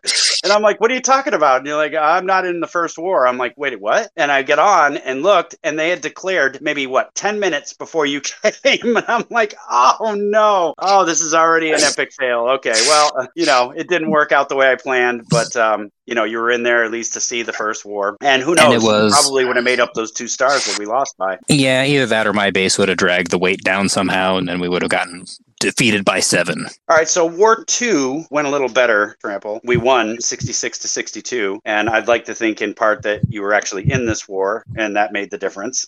Definitely. The deciding factor. So for War 2, I went with a name that I could probably pronounce, Gustav. It was kind of a reach. He was a 14 going against a 15, but the 15 wasn't really rushed, but it was rushed nonetheless. It still had some Town Hall 14 defenses. I did love the attack, so I had to showcase it. He went with 3 golems, right? And this is very near and dear to my heart because this is what I refer to as a smash and grab attack from like Town Hall 13 days. He went with 3 golems. He deployed them from 12 o'clock to 3 o'clock. Witches behind the golems spread out. So the golems are tanking for the witches right away. And then and they're also clearing trash. He went with a log launcher in at about roughly 12:30-ish. King, Queen, and Warden in at 2 o'clock. And then he used the sneaky walls to walk in. So his heroes actually got in front of the log launcher, which was perfect because the king was tanking. So he didn't have to use his Warden Tome right away. And then he had 2 P.E.K.K.A.s come in behind the log launcher. What I really loved was that he used 8 bat spells released in a lower corner compartment with a single inferno. And then he deployed the RC in roughly at 11 o'clock. So the bats cleaned the right side. And this is kind of you have to picture a diamond base. The bats cleaned the right side. The heroes walked to the left side. The RC went down the middle. The bats got the monolith in the center, which was key because, as well as I do, a monolith will wreck your attack very quickly. And he saved the Warden Tome. I was most impressed with his patience with the Warden Tome. He saved it until the end where the heroes and troops reached the last compartment, which was where the town hall was. And Town Hall 15 is Town Hall 15. It's still devastating. And so he was able to get the last compartment under a tome, which included the Town Hall for a 3-star. He went pretty much the length of the base in doing so, which is courageous enough in itself. But I really love the fact that he did this attack using an attack strategy I'm very familiar with, but he added a little twist to it with the bats and the RC helping to get some of the defenses so that his main heroes, the King, Queen, and Warden, and his kill squad, witches, went right through the base. And really, essentially, they weren't untouched, but they caught very little fire, which made this attack successful. Very nice. Kudos to Gustav. Yes. What did you have for your second attack? Or I'm sorry, your War 2 attack? So I went with your homeboy EAB, which is cool to know what it stands for. You said every attack is beautiful. I love it. I was watching. We were in Richmond. We were shopping at. I think my son was. We were getting him a new pair of Vans because he likes Vans. And I was watching the attack. He actually made almost all of his attacks back to back, and it was the Sarch Hydra attack. So Town Hall 15 versus 15. And as we were walking through this, it's kind of like an outdoor mall. I'm just watching because he was going basically one attack after the other. And I watched 4 attacks in a row. 3 of them were triples. And I was like, wow, this is cool. And it's the kind of thing that like you watch it happen and you're like, I got to do this because this attack apparently is like 75% triple rate. And, and then you try it and you get a 1-star or something. But it was really cool. This particular one, and I could have done any one of them. And I actually am going to do like of the bases these attacks that I'm featuring, I'll make a TikTok on them also, just so that, maybe like as as an extra dimension for listeners, you could, maybe check out some of the attacks. And I didn't know which ones you were going to pick. Otherwise I could have recorded those too. But this specific one, it's like a proper ring base, like there's like an inner layer and then outer layer, and went with a super archer blimp from the very bottom, early tome, and caught the tornado trap right away. And I remember watching this going, this attack's going nowhere. This isn't going to wind up doing very well. And it just barely lasted long enough to get over the last wall into the inner core of the base, and it landed right on top of the monolith. And I think it was like spell towers that it landed on. So like super bomb, no double giant bomb, no giant bombs to take out the super archers, and it absolutely gutted the core. It's like the exact thing that you want to see when you catch like the most heavy value Sarch. It got one of the 2 scatter shots, both spell towers, 2 of the Inferno towers, the monolith, the town hall, and a couple other maybe like air sweepers, just some other stuff, but absolutely gutted the core. And I want to say it was at 36%, 38%, somewhere in that neighborhood before starting the balance of the attack. And in a lot of ways, this is like the super archer blimp Titan attack that we've seen, these Titan smash super archer blimp attacks. Basically the same thing, a little bit of detritus down in the bottom portion of the base where the Grand Warden actually stayed up, sent 1 dragon to clean up a few of those buildings, and then the rest of the base was just like a perfect boomerang shape. And the King and Queen came in at 9 o'clock. The rest of the dragons and dragon riders came in from the top. And the thing that I love about it, and this is what I will say, a lot of people, I wind up recommending to people that if they want to get better with their attacks, practice attacks without using your royal champion. And I know it sounds dumb, but for a lot of attacks, I think people waste the RC. They throw her in with all the rest of their troops, and she doesn't kind of have like an assignment of her own, because the Royal Champion, particularly paired with Diggy, is able oftentimes to get down 6, 7, 8 defenses unless she encounters one of the enemy heroes.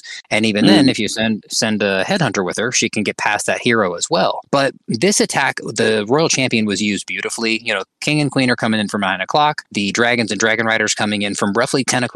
Royal Champion came in from like a little bit to the right-hand side of the 12 o'clock position, and she ended up just sweeping down and taking out a ton of the defenses ahead of the dragons getting there. And by the time the dragons came through, the dragons encountered almost none of the defenses, because the Royal Champion, with that, sort of portion of the base being gutted, almost like just what you were describing with the bats and the Royal Champion coming on the back end, the RC was so well placed, and I was super impressed. It's a great attack that you can use, especially if you're good at funneling your funneling your dragons. But that super archer blimp, if you can land it right on top of a couple of defenses that are next to each other, particularly the high value ones, it will be beautiful. The bases were laid out, so good base recognition by EAB, picking out a couple of bases where that super archer blimp could get a lot of value, and they just got completely shredded. In less than 2 minutes, like everything just went down so fast. This just in, EAB is really good. Every time I see him, he's tripling something. And a funny side story, Trample, and you'll get a kick out of this. I had to leave fairly quickly because I had to get to an event, the K Farmhouse event that I had mentioned before. I kind of had to leave abruptly, so I didn't get a chance to say goodbye to EAB. And so he DMs me, and he said, I didn't realize till after he left that was the trample damage. I said, yeah, that was the trample damage. He's like, oh my God, that's awesome. I'm like, yeah. So I'm sure he'll be thrilled if you feature his attack on TikTok. He'll be over the moon. It's funny you mention that, because I'm so I think of like the big creators, I think of people like, Judo or Clash Bashing or Kenny Joe or Carbon Fin or Itsu or Eric, like I primarily the English speaking ones. Cause like I know Sumit 007 has like more subscribers than anybody, I think, except Judo. And like there are a lot of other content creators that have huge followings. And I've met a lot of them through the creator program, like super cool people. But, I think of the ones that I can understand what I'm watching, because I'm, sadly, I am unilingual. So, but these content creators, they're so recognizable and so well known that I don't think of myself at all. Like I kind of jokingly say, like, I feel like I'm like at the kids table at Thanksgiving, and it's like, all the adults are at the adult table. But it's funny when I run into people sometimes, like there's somebody I met, one of my clanmates is Seaman, exceptional attacker, and he's done some clan war leagues like in Champ 1 with like, Sinthe and some other like really recognizable pro attackers. And I met some of the people who run the clan where he was doing one of the clan war leagues. And I was, I joined one of their servers and we were chatting. And one day, just a couple of days ago, one of them was like, oh my God, I had no idea you were actually like the trample damage. I was like, it still shocks me to hear people think of me as being something other than, at best, trample damage, let alone like the actual person. Because I think I failed to recognize like how I'm more well known, I think, than I probably recognize. And so like hearing that kind of stuff always makes me like, yeah, man, I'm cool. That's what I'm talking about. Well, I know just by having you on my show, you immediately thrust me into at least 10 more cool points on my podcast. So I appreciate that. Anytime. I feel the same. But EAB did mention that he watches your TikTok videos. So it'll be a pleasant surprise when he tunes into TikTok to see his own video being broadcasted. That will be cool. Yeah, I'll have to I'll at least I'll let you know when I post them. I'll try and time it to like when I normally only post like one a day. So, but I'll try and time it to like when you have this podcast episode ready to go. I'll like have one of them go, and then probably the next day and the day after that. So that would be really cool. Yeah, for sure. Yeah, I'm sure he'll be thrilled. On to War 3, and we met with another loss, unfortunately, 79-73. I went with Phantom Fighter. Not quite as good as your voice, but I tried. So I don't usually feature a dip. In this case, it was a 15 versus 14. However, Phantom Fighter was a fresh 15. Like, he still had pretty much all, the only thing that was really 15 was his town hall. I didn't really consider this a dip per se, but he went in with his, yes, he went in, excuse me. I didn't do anything again. Super Archer Blimp. He had the loons, as you mentioned, he had the loons lead in front of the blimp, and his Sarch got like crazy good value. He got 30% on a Sarch, including the scatter, 2 expos, 2 infernos, and the town hall. He also managed to lure the CC, which he almost had with the super archers, with an E-Titan. So in doing so, the blimp pulled the CCs, essentially killed his CC troops, the super archers, and then he literally had a E-Titan coming in for roughly like 5:30ish. The E-Titan took care of the 2 witches and the ice golem. He suied the heroes in at 9 o'clock and cleaned up pretty much the center, which really wasn't much left. And then he came in with a Lalo at 3:30, cleaned all the way up to 12 o'clock with the Warden and the RC. He had Sneaky Gobs for cleanups and minions, which pretty much picked off the trash. So it was really your textbook Super Archer Blimp Lalo. He made it look like simple. I mean, it was just like to the T. So I was very impressed by that, especially that great value. You mentioned gutting the core, and he definitely did that. I consider, and I don't know how you feel about this, but I consider anything over like 25% with your Sarch is exceptional. And he got 30%. And I was like, wow, like there's nothing left to stop this attack. I agree. I think the only way to cheat around that is if you were to dump your Sarch on the outside and get like 30% of trash buildings. But like when you get the when you get the blimp in the core, you're not getting gold storages and dark elixir drills. Like, you're getting meat. By the time, I mean, it's almost like, when you attack the capital peak in clan capital, and it's like the first attack, you're like, ooh, I got 50%. And it's like, because you just worked your way through a bunch of like little houses that don't defend themselves. But like when you're doing a super archer blimp and you hit 30%, I mean, that's like 45 to 55% of the defense is on the base. And it's just, It's staggering. And the big boy defenses at that, the ones I listed off, those are big, heavy hitters, shy of the monolith. I mean, yeah. Those are crazy good. So what did you go with for War 3? And don't say EAB, because you'll definitely give him a big head. No, and I intentionally, I didn't realize you were going to use, so the same person, when you said, I'm not sure how I was pronouncing this, I in my head it was Ortamu, but the same person you featured for War 1, it was at least a different attack though. Some of the same troops, but a different approach. So I will be glad for that piece. This one came in Super Archer Blimp from the bottom, and it was also kind of a ring base, but I'll say not a proper ring base. Like, part of the thing about ring base design is your troops are supposed to run away from the middle, right? They just keep running around the base, and if they get into an inner layer, they'll still keep running around the center. This one, I will say, good base recognition from Ortamu with Super Archer Blimp in at the bottom, lots of value, Monolith, Eagle, Town Hall, 2 Infernos, both Rage Towers, nice, strong gutting of key stuff. But then the rest of the attack was 10 bowlers, Titan, a couple of Yetis, and some party wizards. So it's like all kinds of fun ground and pound type of troops coming in from the top with no siege support, right? So no log launcher, no flame flinger, but a couple of wall breakers. And it started at the top of the base as what was going to be a queen walk. And I feel like what happened was there was like a moment there where Ortamu went, you know what? I'm not even going to bother doing like a queen piece of this. I'm just going to dump all the rest of the troops as well, because all the other defenses were in there. And the way that the ring was set, it had wall bricks that were basically creating natural funneling for the troops in what would be the 12 o'clock corner of the base, where if you imagine exactly halfway between the 12 o'clock and 3 o'clock side, a row of walls stretching out from the center ring to the second outer ring, like as the troops got in there, they wouldn't continue trying to run around. They would just stay pushing toward the core. So it was like 10 bowlers, a couple Yetis, a couple party wizards, and an Electro Titan tanking and the healers were like, the queen doesn't need help. And they like followed a pack of bowlers that were running out there. there, and the base just absolutely fell to pieces. And again, I know super archer blimps are really great, but I've seen plenty of times somebody lands a super archer blimp, they bring in the rest of their troops, and either poor funneling or, traps pulling troops a different direction, or a Tesla farm catching them by surprise, and, the attack falls to pieces. But it was very, very well executed. And I think there was a little bit of a pivot that I could almost see as the attack started, where it was like, you know what? Instead of just using the queen to cut funnel here, I'm just going to put everything else in here. Base went down like a charm. Yeah, and if anything, it shows that he's multifaceted, right? He's not just a one and done kind of guy, with his attack one trick pony, so to speak, like yours truly. It shows that he can really mix and match and still get the same result.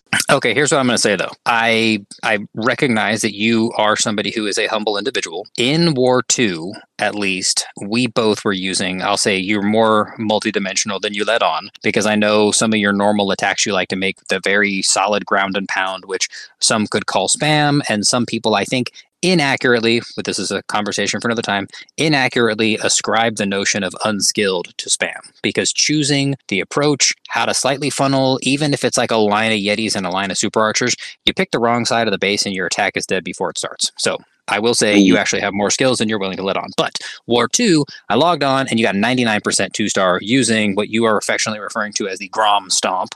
And I was like, damn it, I wanted to do better than C-Note because there's this, there's like, we always have this like natural competitiveness between us. I was like, that's going to be hard to top unless I 3-star. And I used the Grom Stomp also, and I got a 99%. I was like, oh, that's cool. So then I sent you a message. I'm like, hey, we're like 99% twins. I'm going to go ahead and probably like 1-star now. And then I 3-starred with my second attack. And I was like, yeah, I win. Because the only thing he can do, which is exactly what you did, was 3-star another base. So I just wanted to say, even though like, we will go ahead and sort of hide behind some level of humility and not talking about how cool we are as well. But I think if we had a third guy in the hockey fight here, they would have been probably featuring our attacks from War II, especially because between the two of us, we had 4 attacks with 10 stars and 398% destruction, which was really cool. And I know that is a newer army for you. So I call you, sir, a liar. You are more multifaceted and you let on. Oh, I need to have you on the show more often because you're really making me sound good.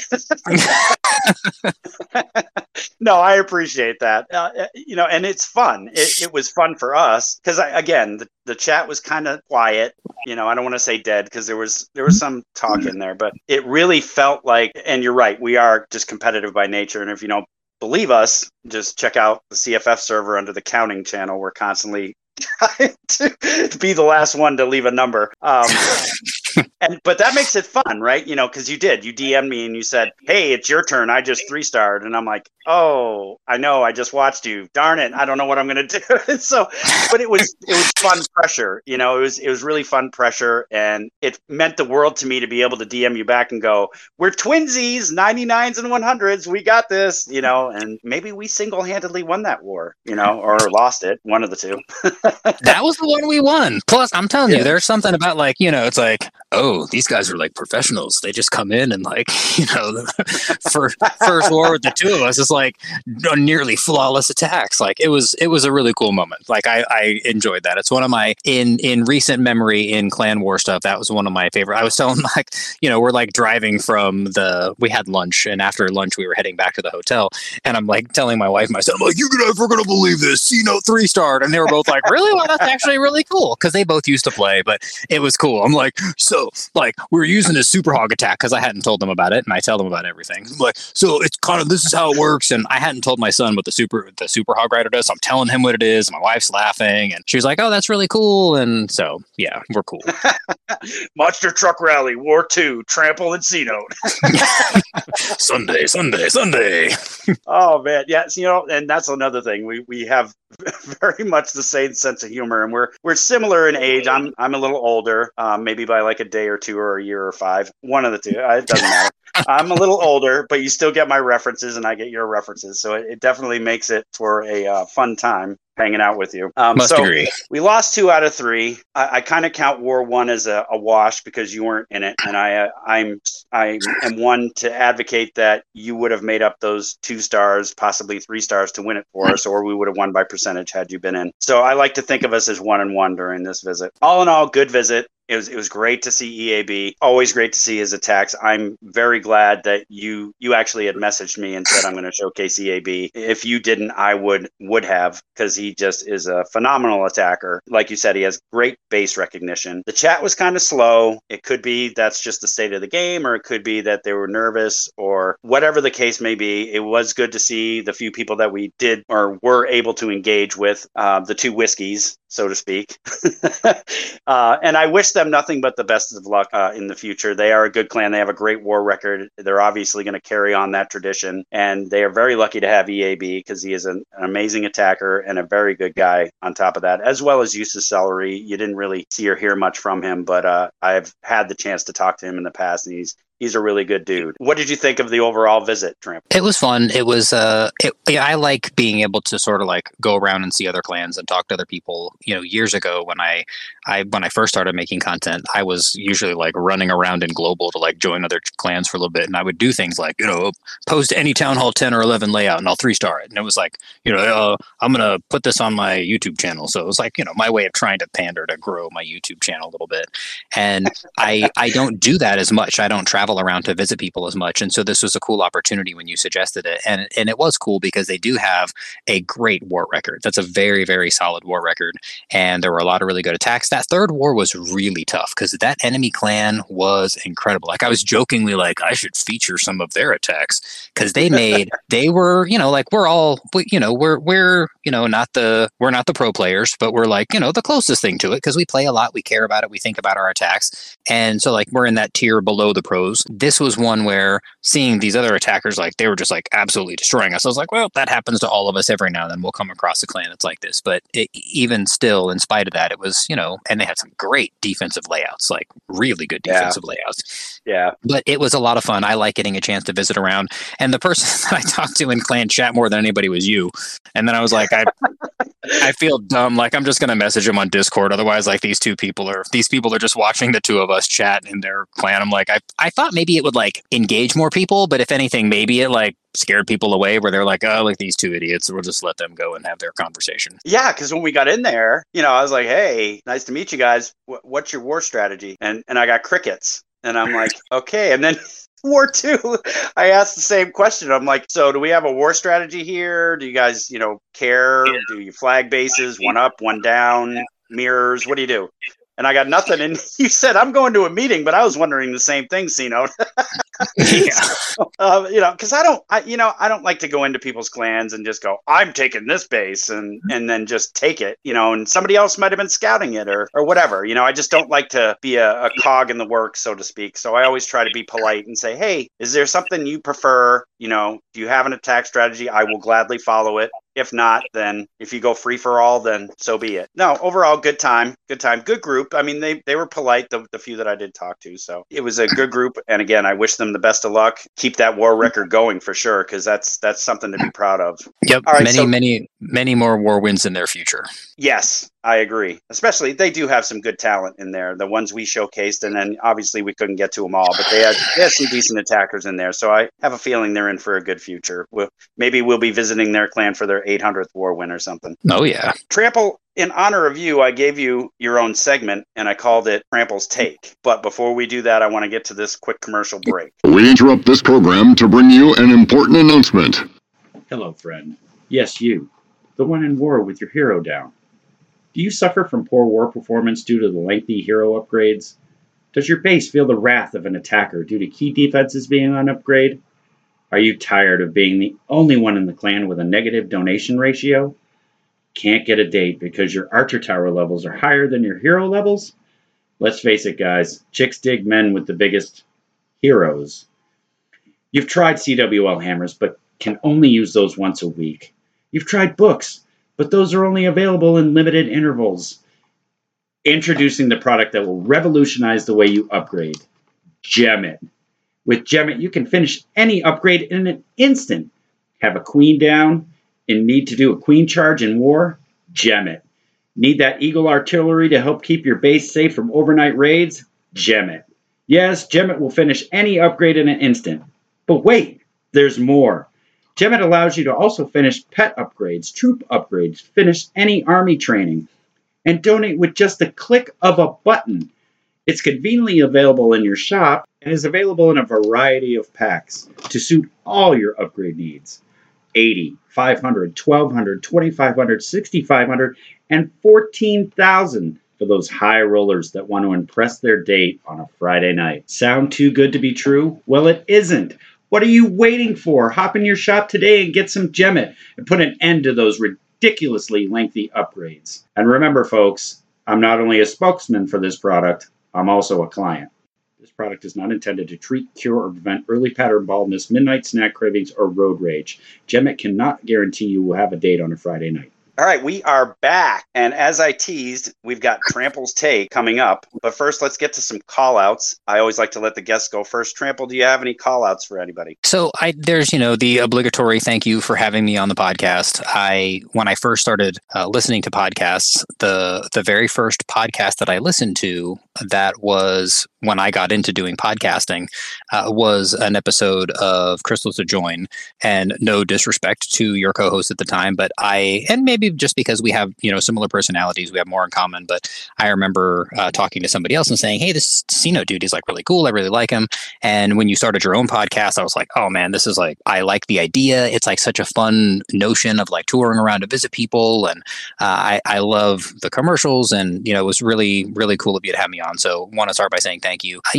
I'll say like personal call outs for my family who will never listen to podcasts, mine, let alone anybody else's, but I'm going to say it anyway. And then a few Clash call outs. On the family front, my wife is my best friend. I know you mentioned it earlier. I love my family. My wife and I have been best friends for a long time. We've been together for 27 years. We started dating when we were 15 years old. She is by far my best friend. We do everything together. And I really appreciate all the support she has shown for this thing that literally just eats up time. And it kind of, it pays for itself now. And there is money left over because I've had a few things that have, done well for us on the Clash front. So it's like not completely a time sink. There's like some kind of, compensation for it. But I appreciate all the support that she's given me and all the encouragement that she's shown me. My son, who just started at the University of Virginia, he's an exceptionally gifted person, as is my daughter. My son graduated already. So, high school, finished completely straight A's all the way through, had 12 or 13 AP classes, did really well on those AP tests, perfect score in his ACT, and is going to an amazing university at the University of Virginia. He's an awesome human, super friendly, very caring and kind. My daughter, cut from the same cloth, slightly more introverted than my son, but she's number one rank in her class, on track to be a valedictorian. The kids are amazing. My wife's amazing. I just like to take opportunities to tell people about that, like I do even when I'm like at the Mini Mart and stuff. I'm like, my wife and I have been together for 27 years. And the cashiers were like, great, next. Is that when you're picking up the purple Slurpee? I'm gonna buy the guy's drink behind me. And did you know my wife is my best friend? I can't wait to see her tonight. I'm a sap, but I will admit it unabashedly. I'm very lucky. On a purple Slurpee, please. on the Clash front, there are just so many people involved in the Good Guys family, in my Discord server, in people that are like other podcasters that have shown me some love, and I couldn't possibly do justice calling everybody out. But just in general, I have so many great leaders and co-leaders in the Good Guys family. I got a lot of pressure early on TikTok for people wanting to join my clans, and so I was like starting all these clans, and I had bases in all of them, leading all of them. Now I have a base in my primary clan, the Good Guys, where I'm leader, and I currently have Good Guys 5, where I have my base, one of my bases as the leader, but I'll eventually give that to someone else.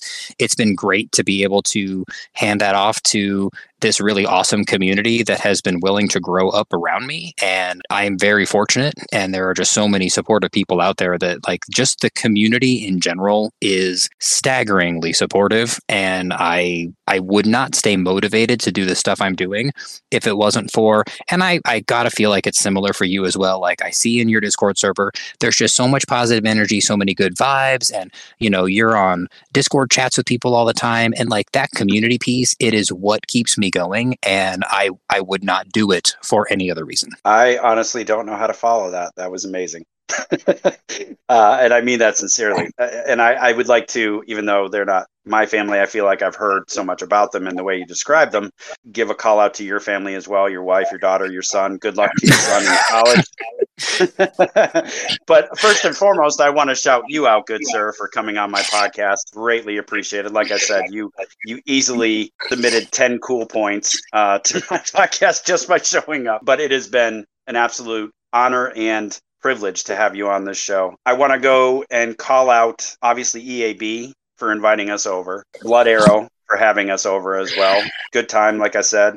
Next time we come, you guys need to talk a little bit more, kind of announce yourselves, announce your presence with authority. See, now you've got me talking in that voice. But no, I wanted to give EAB a shout out because this is the second time I've come to a clan of his based on his suggestion. First time was his, second time was a clan that he's visiting. I don't know if he plans on making it a permanent home, but thanks again, EAB. I really appreciate it. And I mean what I say. And I think Trample got a piece of what I'm talking about. Every attack is beautiful. And I do want to call out one of your cohorts that you didn't mention directly, but indirectly by saying, your leaders of your clan family. And that is Storm. Storm is a super fun individual. She's everywhere, all over the Discord channels. She's all over your Discord servers.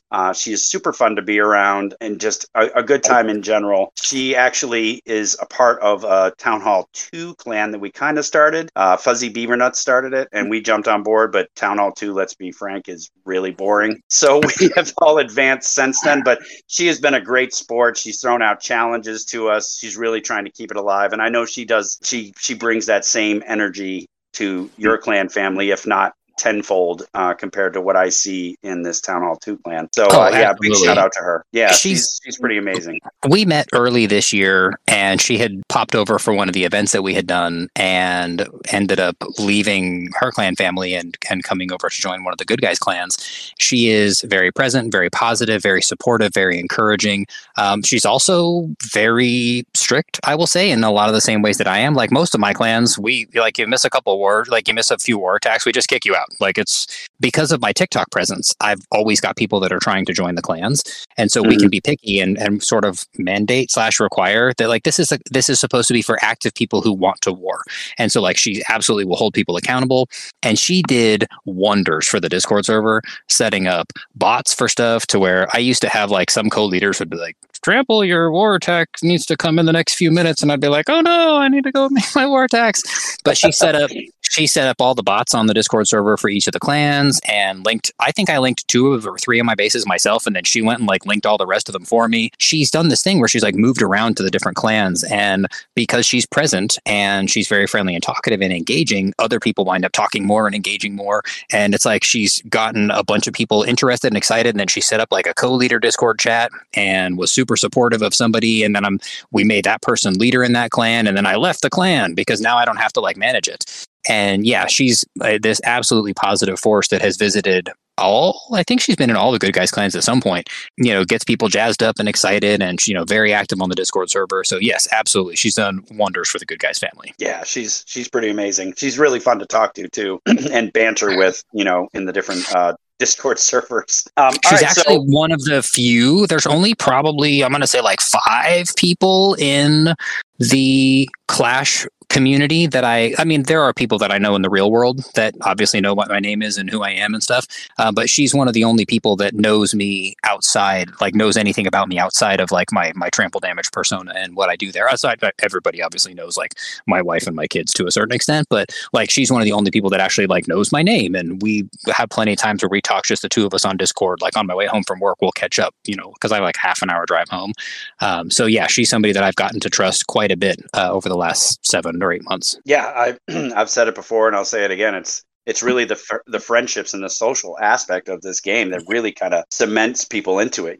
I mean, wars come and go, attack strategies, whatever. It's always, the game is fun. That's what brought us here, but it's the social aspect that keeps us here. Absolutely. All right. So we go from sweet to salt. Who do you have to throw some salt at, Tramp? I'm mad at TikTok right now because some of the most popular videos that I post on TikTok are the challenge guides, the tutorials for how to beat, it's the the Archer Queen Goblin Challenge or the Future Champion Challenge.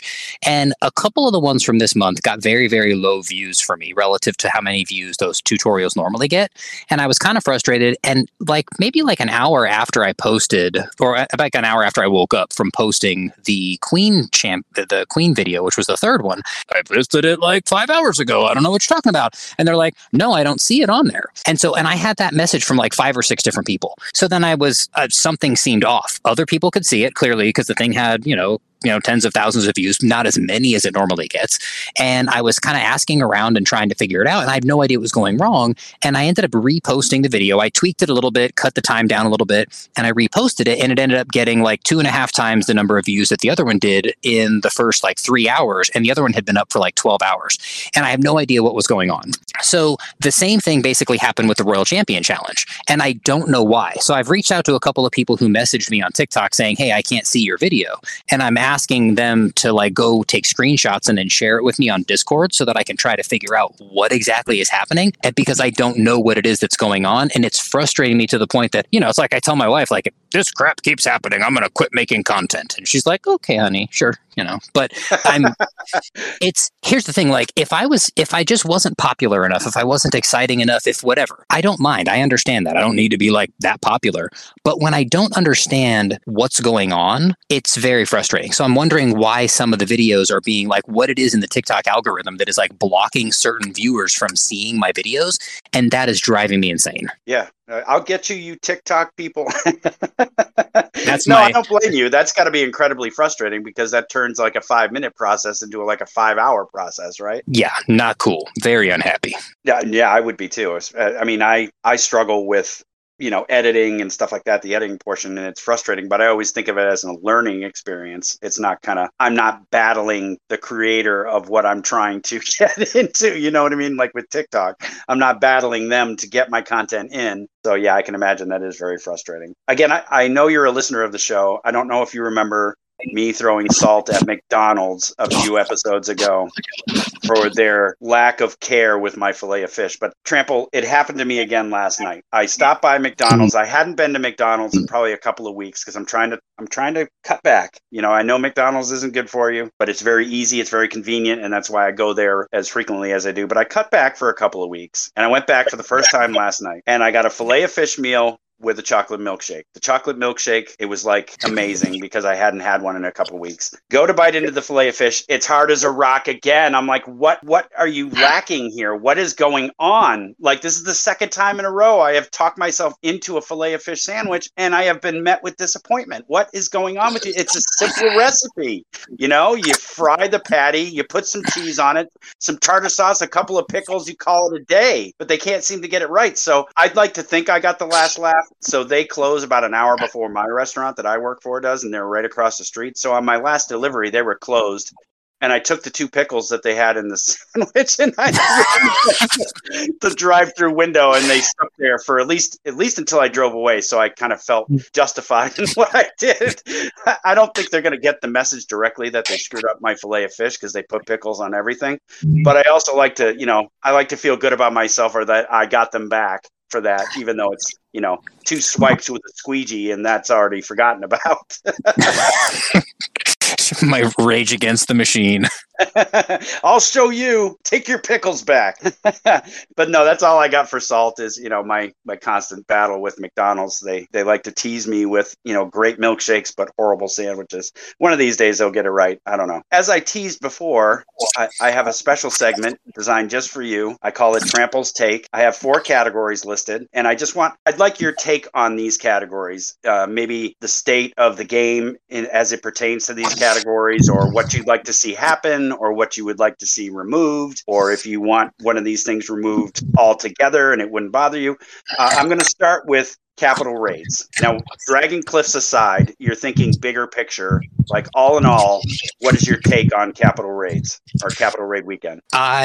So I had said before, the most recent podcast episode I recorded is all about the clan capital, and I love the clan capital as an addition. It actually got me probably too excited because I ended up upgrading a bunch of bases that I hadn't upgraded before that were like Town Hall 3, 4, 5, and 6 because I was like, 3, 4, and 5 because I wanted to be able to use them in the clan capital. And it was really the graveyard spell actually that got me hooked because it is just so much fun.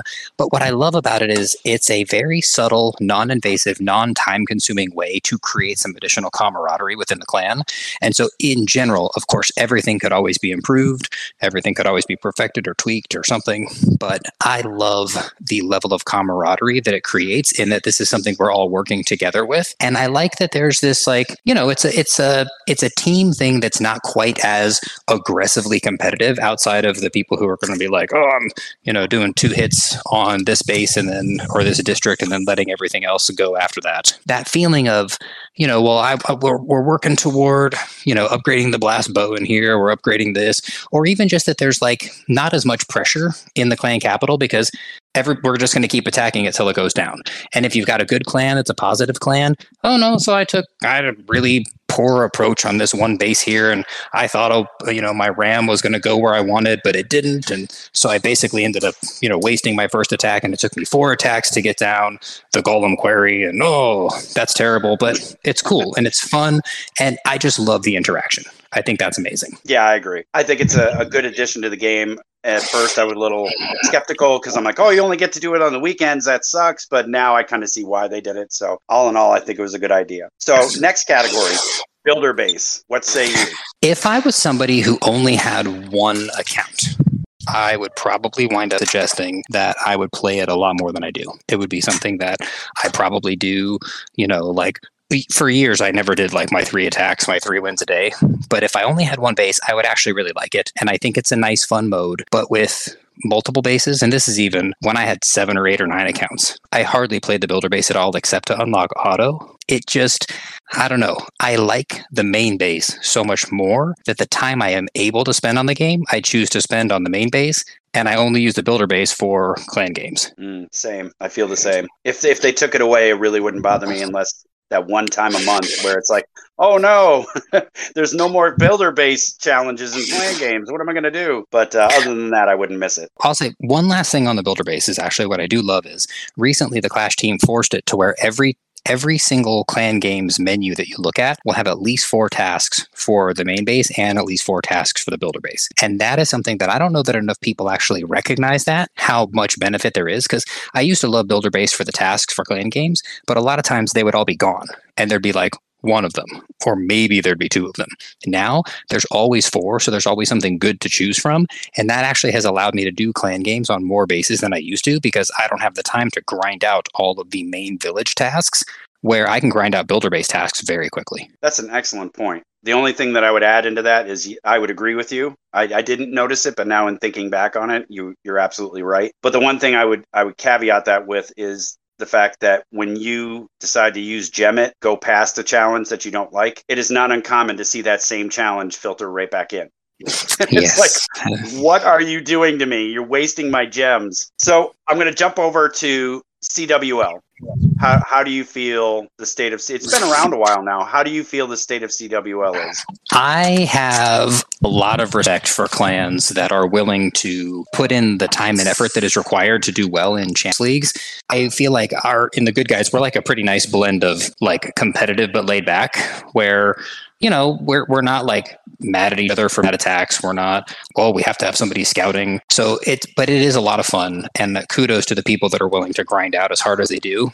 I love Clan War League just because, and this is like for the Good Guys family at least, because we do tend to work pretty well together. I have the notes outlined for an episode of the podcast that I'm going to do, essentially how to maximize the value in Clan War League, because I just see so many clans that are like, we do mirrors. And I'm like, that's highly inefficient. And I see stuff on Reddit all the time. People like, this person stole my mirror. And I'm like, that's probably not a bad thing, because seeing a Town Hall 11 get 2 stars on a Town Hall 15 in, this is more like Crystal Clan War Leagues where you got these like, very disparate balances of bases. It's one of those things where with a little bit of practice, a little bit of effort, you can have tons of fun, even with like mismatches and imbalances in Clan War League.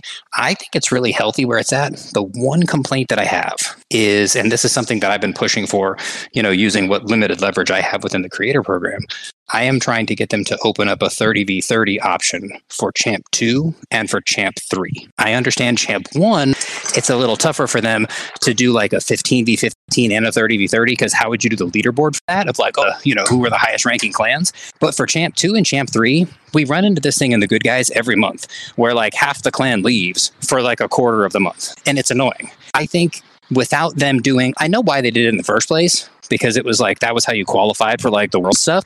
But now that it's no longer linked to the qualifiers, I think there would be tons of clans that would love to do a 30-person war in Champ 3, even if it means, I've got my 27th best attacker in there, but at least my 27th best attacker is with for the whole week and not like having to have like a slower time for missions and. Yeah, no, I agree. I think that's an excellent idea, because I see just in the communities that I'm a part of, I see that as a problem for them as well, where you have to split the clan and, 15 people leave the clan for, like you said, a quarter of the month. And then you have to split another clan because maybe they're in the same league. And, so what started out as 2 clans now is spread out into 4. And it's really hard to manage 4 clans, So I agree with you. I think it's not something I really kind of thought of because it doesn't hit home for me personally, because I only have 1 clan. But I do see a lot of friends and others in the community struggle with that. So that's an excellent point.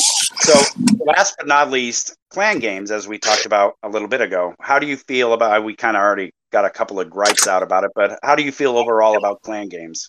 I love clan games. It's one of those things, like every little aspect that is allowing us to get some free stuff. Because for me, so much stuff is viewed through the same lens of when I first started playing. My only recourse to avoiding a hero upgrade time was buying Gemmet, because I didn't have hero books and I didn't have hammers of heroes. Like it was all just gems.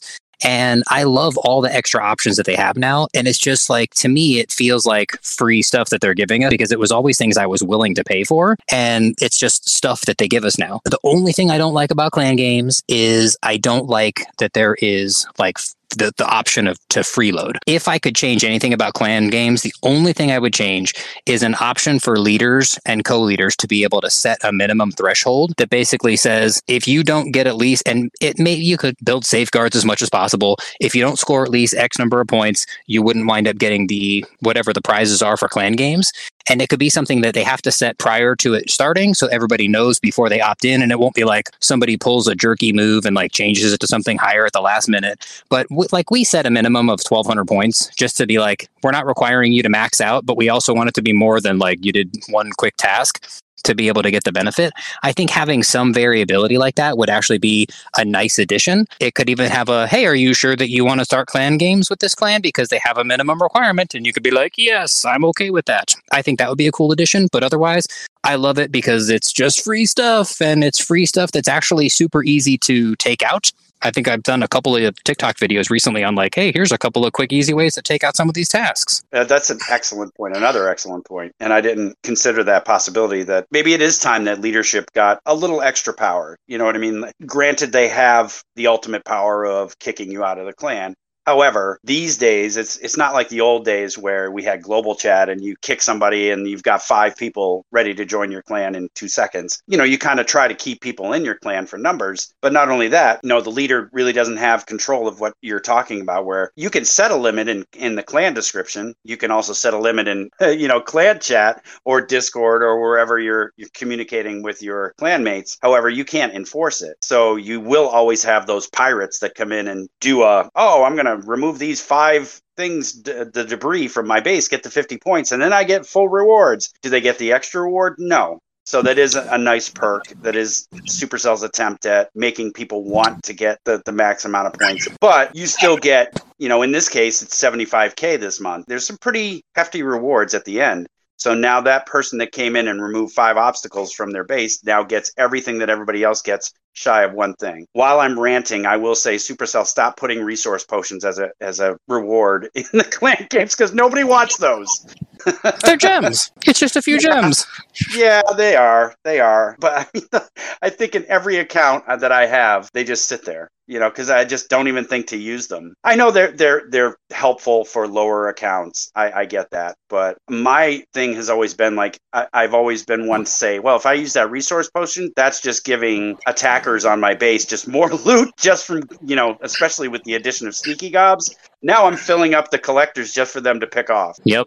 My prize for clan games was giving other people more loot. Helping others. That's what C-Note does. All right. Well, thank you very much for your takes on those 4 categories. You have a very, very good perspective, and a lot of which I agree with. We're going to have one more segment. I'm very curious as to what you come up with for this, or I have been curious. We're going to go over the top 5 attack strategies. Now, this is just our preference, your favorite, my favorite. And we're going to go from 5 to 1, and I will let you lead off with your number 5. I am going to go, and so because, we both play multiple town hall levels, some attacks are great for some town halls and not necessarily great for others. So I will say that I do have specific town halls in mind for each of these. Okay, so my number 5, which now I'm on my AirPods, so I don't know if it's going to sound wildly different, but I did have this has been so much more fun, and we've been on for so much longer than I originally was mentally benchmarking, that I'm now driving home from work after having spent more time than I was expecting of my work day chatting with C-Note,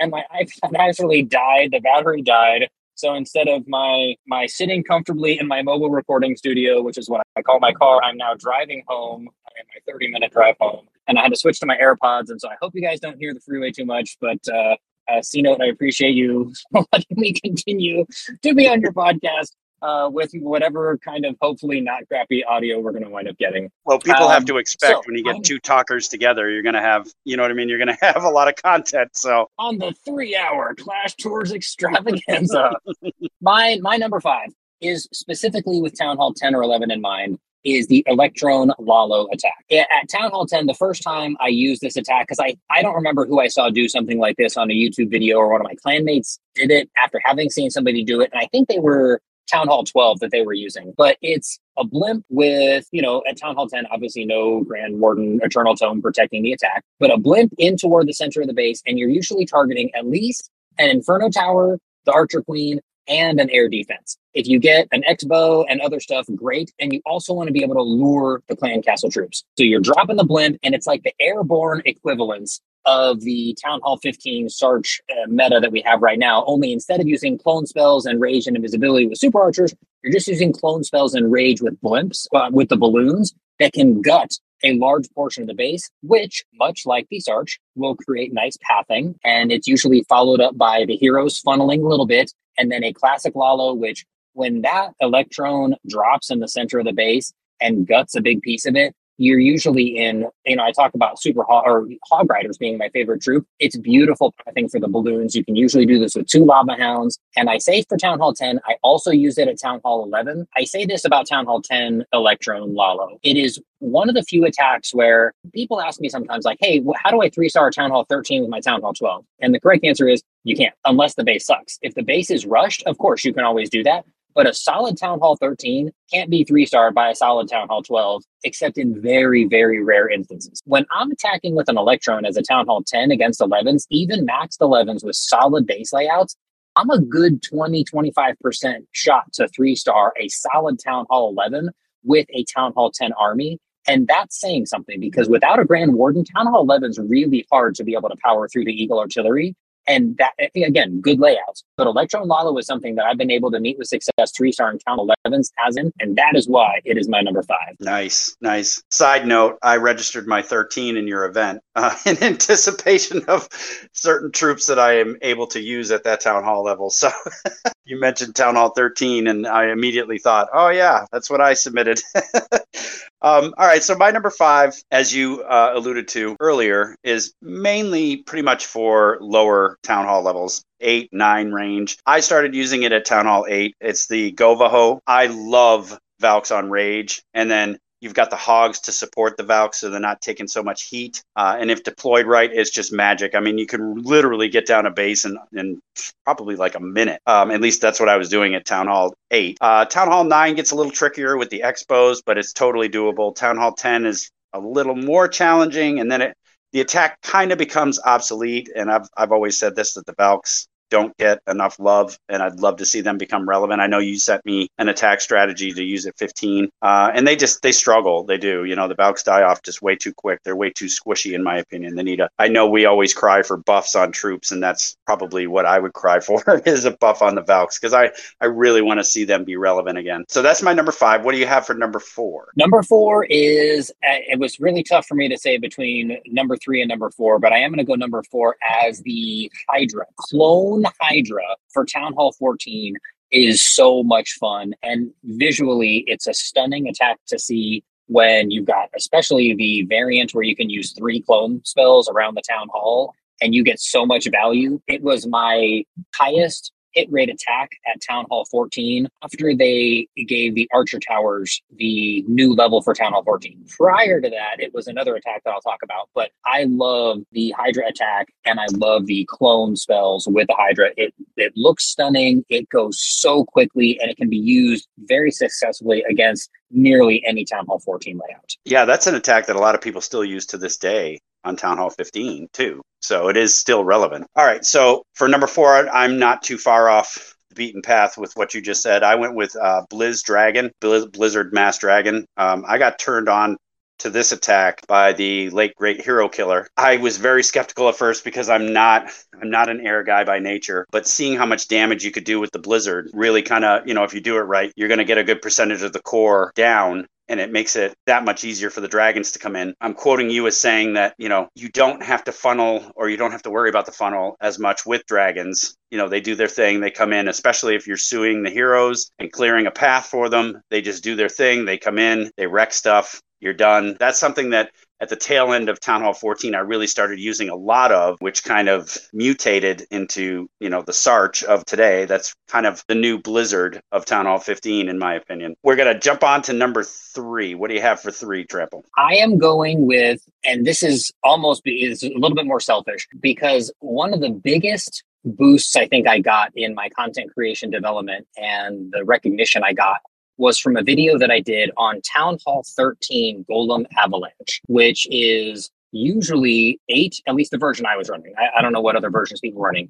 8 earthquake spells with a log launcher. And I had to defend that to so many people. They're like, why would you use a log launcher with 8 earthquake spells? I'm like, because 4 earthquake spells on the Town Hall plus 6, or I don't remember, 6 logs. I think 6 hits or 8. 6 hits, 6 or 8 hits from the log launcher will take out a Town Hall 13 after it's been hit with 4 earthquake spells. And so I would just completely open up the outer side of the base, hit the Town Hall with the other 4 earthquake spells, 4 golems, and then the spammiest version was 8 super witches. Super wizards, let me get my words straight. 8 super wizards and 8 regular witches behind the 4 golems.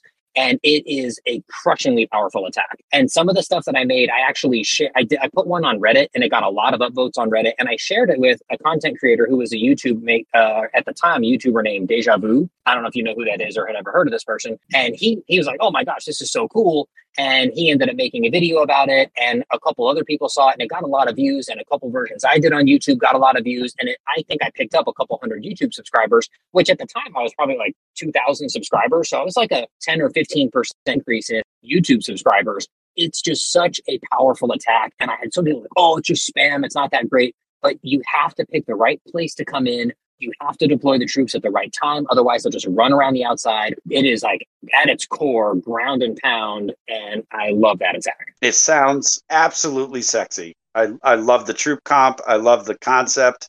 I love everything about it. And it's very similar to my number 3. And I mentioned this earlier, and I think I've mentioned this on other podcasts as well. I call it the smash and grab. What it is you throw a couple golems down to tank, and you can either use an octoquake or a quadquake, one of the two, depending, obviously base dependent. Spread the witches behind the golems. Golems are taking the fire, and then you let them eat the trash. Log launcher behind the golems working its way in, and then the witches or the Larrys kind of funnel in. And then a little bit about timing, because if you don't do this right, your bowlers are your kill squad, and if you don't do this right, they will wander on you. So you have to make sure the trash is taken care of and that they target something that is beyond the hole that the log launcher creates. Once you get those bowlers in, I like to throw a rage in front of them and then Warden Tome and watch them go crazy on the rage as they're invincible, and they wreck bases. The second most gorgeous thing next to a Valk on Rage is a Bowler on Rage, in my opinion. That was my favorite and still remains my favorite attack at Town Hall 13 today. And it was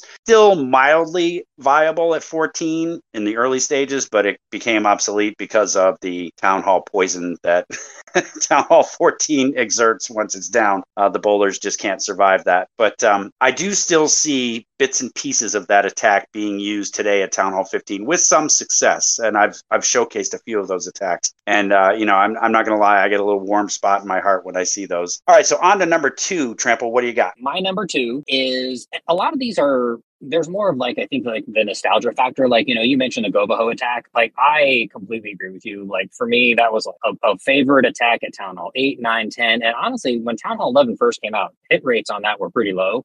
But my most successful attacks that I was using at Town Hall 11, they weren't like really high triple rates, but it was a Gobaho army. This is along the same lines. For Town Hall 10, a Go Hog attack, I would normally use two golems and 10 wizards plus my heroes to get the enemy queen, enemy clan castle. And I would usually have to use a jump spell or at least 8 to 10 wall breakers to really get into the core and pull the clan castle troops and be able to get the archer queen. When Town Hall 12 came out and they introduced the wall wrecker, that's like, ever since the wall wrecker came out, I'm going to say like my Town Hall 10 war 3-star rate against solid Town Hall 10s using just a Go Hog attack is probably like 97%.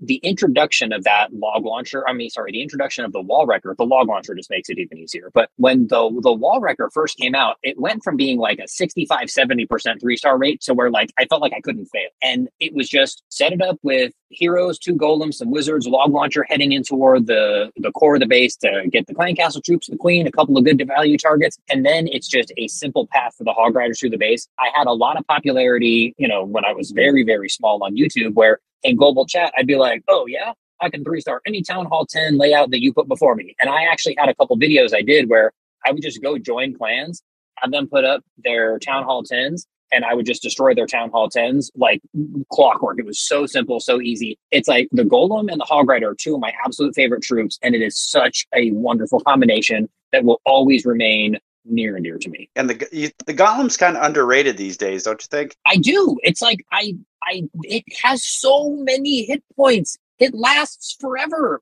They're just so, and then, when they added the third Golemite, that was like, I remember having one of the guys in The Good Guys, Curly, he's a very skilled attacker. He doesn't play as much as he used to, but he was like finishing, one month he finished like 70th in the world or something. Very, very strong attacker. And when I first met him trolling around in Global, he had like level 2 golems as a Town Hall 12. And I was using I think a Queen Charge golem or Queen Charge Hog Rider attack at the time. I told him, dude, your golems are terrible. You should actually upgrade. He was like, golems are useless. And I started attacking his like really good layouts with golem based tanking armies and wiping them out. And he was like, you have sold me. I'm going to upgrade my golems now. Well, that's proof right there that they're underrated. I mean, you can use them at any level. You know what I mean? And they'll get you what you need. So my number 2 is an attack that I still use to this day. I believe, to give a little history, I believe this was a Sir Moose attack, the Yeti Super Archer. And when I first saw it, I tried it. I was failing. I'm like, this is stupid. I'm tossing it in the garbage. Then my clanmate, Evil Empire, started using it, but he started using it in a different manner. And he turned me on to like using Earthquake with it to funnel the Yetis in quicker. Because I'm like, the Yetis are all dying right away. They don't even get in the base. This is stupid. Well, then he's like, I gotta, to quote him, I have to open the hole so these dumb effers, as he put it, I won't swear, but you can pretty much tell what he said, get into the base quicker. And I'm like, I never thought of that. And I tried it. It worked. And now I've tinkered with it since, but it's the essence of ground and pound, and the Yeti has quickly become one of my favorite troops, if not my favorite troop of all time. Getting through a base, helping, the log launcher get across, the Yeti mites getting some, preemptively getting some defenses out of your way, having the distance of the super archer. For those who underestimate the super archer, there have been many attacks where there's been 2 super archers left and they've literally gotten me a triple. So they are also quickly becoming, one of my top 5 troops. But I love this attack. It's ground and pound. It's right up my alley, and I still use it to this day. It's still viable. It's viable at 14 because I have a 14 that I use strictly this attack with, and I also have a 15 that since the inception of the Grom Stomp, I've kind of deviated from it, but it's still something that I carry in my hip pocket and I pull out when needed. So on to big number one, Trample. What is your all-time favorite attack? My number one is, again, from a selfish perspective, this attack is something that I actually designed myself, and it helped me grow, I think, some of the largest that I had grown outside of TikTok already. But outside of TikTok on YouTube, I picked up a lot of subscribers after a couple of other YouTubers picked up an attack that I created that I was affectionately calling Hound Riders. I had this idea that I love golems, right? So we're talking about golems. It's such a great troop. And I had asked myself the question, what if I destroyed all the air defenses on the base with lightning spells? Which you can't do necessarily, but you can use heroes to get the fourth one. And so I came up with this attack of using 9 lightning spells to destroy 3 of the air defenses, and then using the heroes to dive in and take out the last air defense. Well, with no air defenses on the map, the Lava Hound becomes what I've always described as a flying golem. It now just targets any defense. And so I thought, with the Dragon Rider, what if I just zap out all the air defenses and then send in Lava Hounds with Dragon Riders behind them? The Lava Hounds will pop, which will start creating funnel cleanup troops, and they will also be tanking for the Dragon Riders. And so I made this video that I posted on Reddit, and I posted it on YouTube, and I shared it with Deja Vu Gaming was the first person that I had shared it with. And then he shared it with a YouTuber, Clash with Corey. And then, having seen it on Reddit, a couple other people ended up picking it up. Itsu made a video that was about the attack. Clash with Eric ended up featuring it on one of his videos. And Judo Sloth did a video that was like, it's a personal 5v5 war of him against, somebody else. And he used my Hound Rider attack. And I don't think he knew who I was at the time. He had just seen it somewhere else. And I remember the dude, Clash with Corey, when he was describing it, he's like, oh, and Sir Moose picked it up as well. And Clash with Corey, he was like, oh, this attack here, I got it from a smaller guy who got it from an even smaller guy. And I was just thinking, like, that's my lame claim to fame. I'm the even smaller guy who was referenced on a video that Clash with Corey ended up putting out. But so a couple people picked up this attack, and it was very shortly after that I ended up actually getting enough YouTube subscribers to be part of the creator program as what they call a tier 3 creator. And that sort of like very heavily catapulted me. And it's a super fun attack. It wasn't as good when the Archer Towers got a new level because they had like 10 hit points too many to survive 3 lightning spells. So prior to that, I could get like an Archer Tower and an air defense, which was really great, heading in. But it's still something that was really good. It's actually completely, legitimately, it's viable at Town Hall 15 because the max lightning spell can take out a max Archer Tower with 3 hits. But, the poison spell towers and the monolith eats Dragon Riders and stuff. So it's like, theoretically feasible, but it doesn't actually work that well for the most part at Town Hall 15. But that attack for Town Hall 14, and I've done variations on it for Town Hall 12 and Town Hall 13 as well. The 12 version obviously can't use Dragon Riders because they're not available at Town Hall 12, but Hound Riders is and probably always will be my favorite attack because I made it up. That's an awesome story. I love backstories. That literally, I can see why that's your favorite attack because it puts you on the map, right? Absolutely. And what I loved about it was like the people aside from Clash with Corey, who doesn't produce content anymore. I think he quit for, presumably, greater reasons, positive reasons, hopefully. Like Itsu was super cool and he like linked my account in his video. And it's actually the first time I realized I always thought that I'm hoping I'm not like giving up trade secrets or this isn't like a secret or anything, but like he's got a German YouTube channel and an English YouTube channel. I always just assumed that it was like completely fresh English channel content, but he actually, I think what he does is he does the video because I was watching the one where he featured my attack. And there was a point where he was deploying spells while he was like waving his hands in front of the camera. And I was like, wait a minute. And then I looked at his German video and he was like making the attacks live on his German one, speaking in German. And then he goes back over and re-records the audio in English. And that's when I realized that it never really clicked before, but it makes perfect sense to me that, he would do that because he's not able to feature the same attack in 2 languages simultaneously. So clearly he's going to have done separate audio. But that's when I realized that, because I watched the German version also, because I'm like, hey, he mentions my name to his German audience as well, even though I don't speak any German. But when he said trample damage, I was like, hell yeah, trample damage.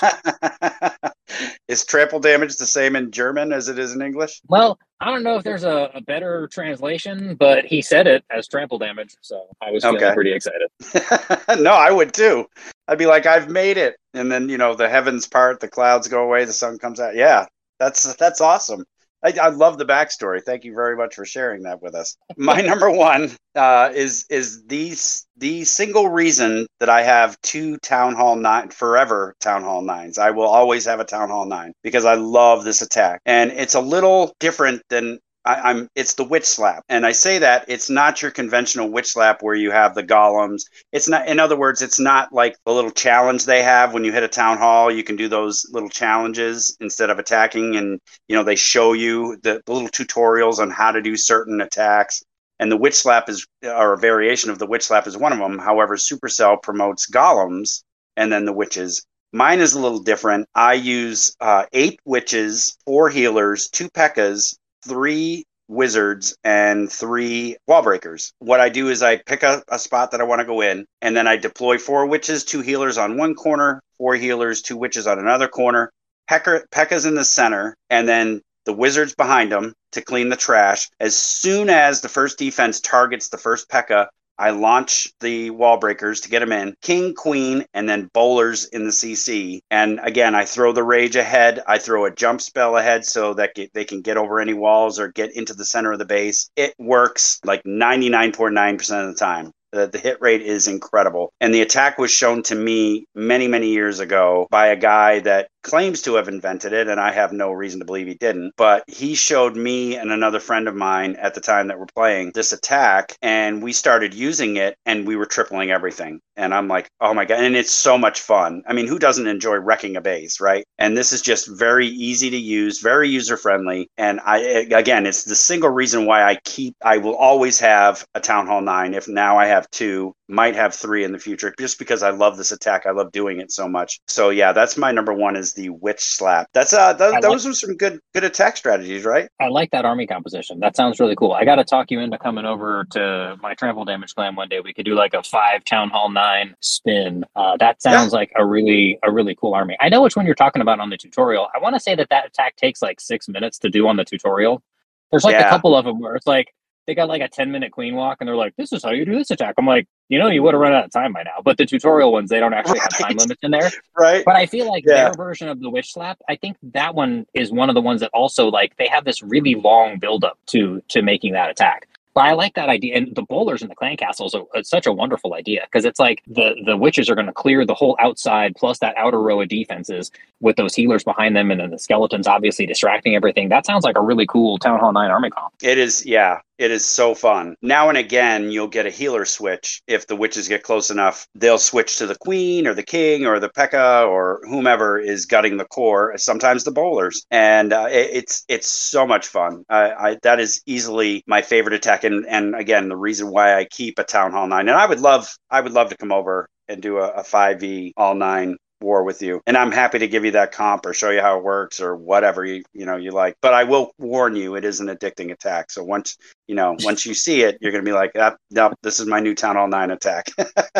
No more hog riders. Now it's all witches. Now it's witches. I'm gonna get you to like witches, Trample, because I know you've excluded those from almost every event that I've been in that you've sponsored. As a matter of fact, I threw a question in for questions on the podcast. Why do you hate witches?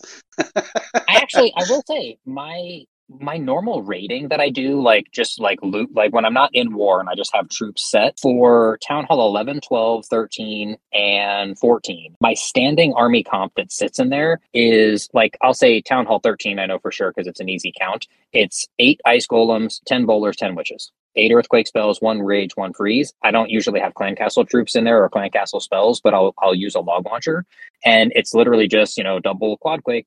Hit the outside, hit the inside. 8 ice golems behind them, 10 witches, 10 bowlers. Drop the rage, drop the log launcher, drop the heroes. I trigger the king ability and the warden ability right away, and then I close the app and I let the queen and the royal champion figure out their own time to use their abilities. And it's like it takes like 12 seconds. And that's a quick, easy way for me to be able to deploy like a full army, get, a base knocked down, get, 5,000-6,000 dark elixir. I, deploy the army, swipe out, come back in, rapid train that, do it again, rapid train, and then I go on to the next base. And I can, in like 10 or 15 minutes, I can make like 13 attacks like that. And it's always 10 witches, 10 bowlers, and then some variation on the number of ice golems. So I love witches. Okay. All right. Well, you heard it here first, folks. We're going to have to get you a thumbnail so that you can, start putting or I should say, a poster with a witch in it. Because I was teasing you one time and I said, Trample, how come you don't have witches in your events? And you're like, because I don't have a picture to put on the poster. And I'm like, okay, well, I can't argue that, but I think I might have gotten one the other day from the toolkit, whatever the fan toolkit that Supercell has in the creator program. I think I actually pulled a picture of one the other day. But you can use super witches for this next one because but they're expensive. It's Town Hall like 13 trying to go to a fancy restaurant on a Taco Bell budget. It's a friendly war. You can use 3 super witches. Okay. I might try that. I mean, I have an attack in mind, but I might try that. I might break out the super witch. Use your attack, and then for fun, some other time in a friendly war, use some super witches. Yeah, no, I will. I haven't had a lot of success with super witches. I'm not going to lie. I do dig the concept of the Mega Larry button heads against things and how aggressive he is. I just, like I said, I'm a spammer. It's hard for me to invest that much troop space into one troop. It's just I'm not saying I can't do it. It's just very hard for me to comprehend sometimes. Where it's like, I used X amount of spaces. What do I have left? Oh, great. This isn't what I'm accustomed to. I'm used to throwing out 100 witches, or like you said, 100 bowlers or eight ice golems. And when I can't do that, I feel like inadequate. Something's wrong.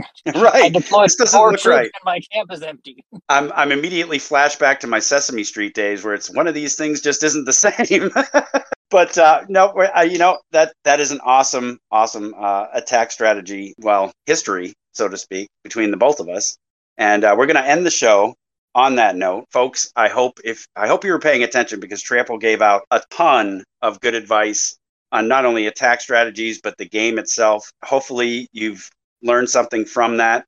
Trample, I can't thank you enough for coming on my show. Like I said, you instantly added 10 cool points to my podcast, and I humbled by your presence, and I greatly appreciate you coming on. I appreciate the invite. I really have enjoyed listening to your podcast since the beginning, and I think you do a great job. I think you have a nice niche that you've got carved out for yourself. It's a cool idea for the show, and it was really fun to have a chance to be a part of it. Well, side note, I'm a huge fanboy of yours. I see Trample damage on anything and I come running. So whether it's TikTok, whether it's YouTube, whether it's, your podcast drops and I'm like, yes, right there to listen to it. So yeah, I am a huge fan of yours and I am so glad you came on. Any parting thoughts before you go? No, I apologize if this becomes like your new longest episode ever because I won't shut up.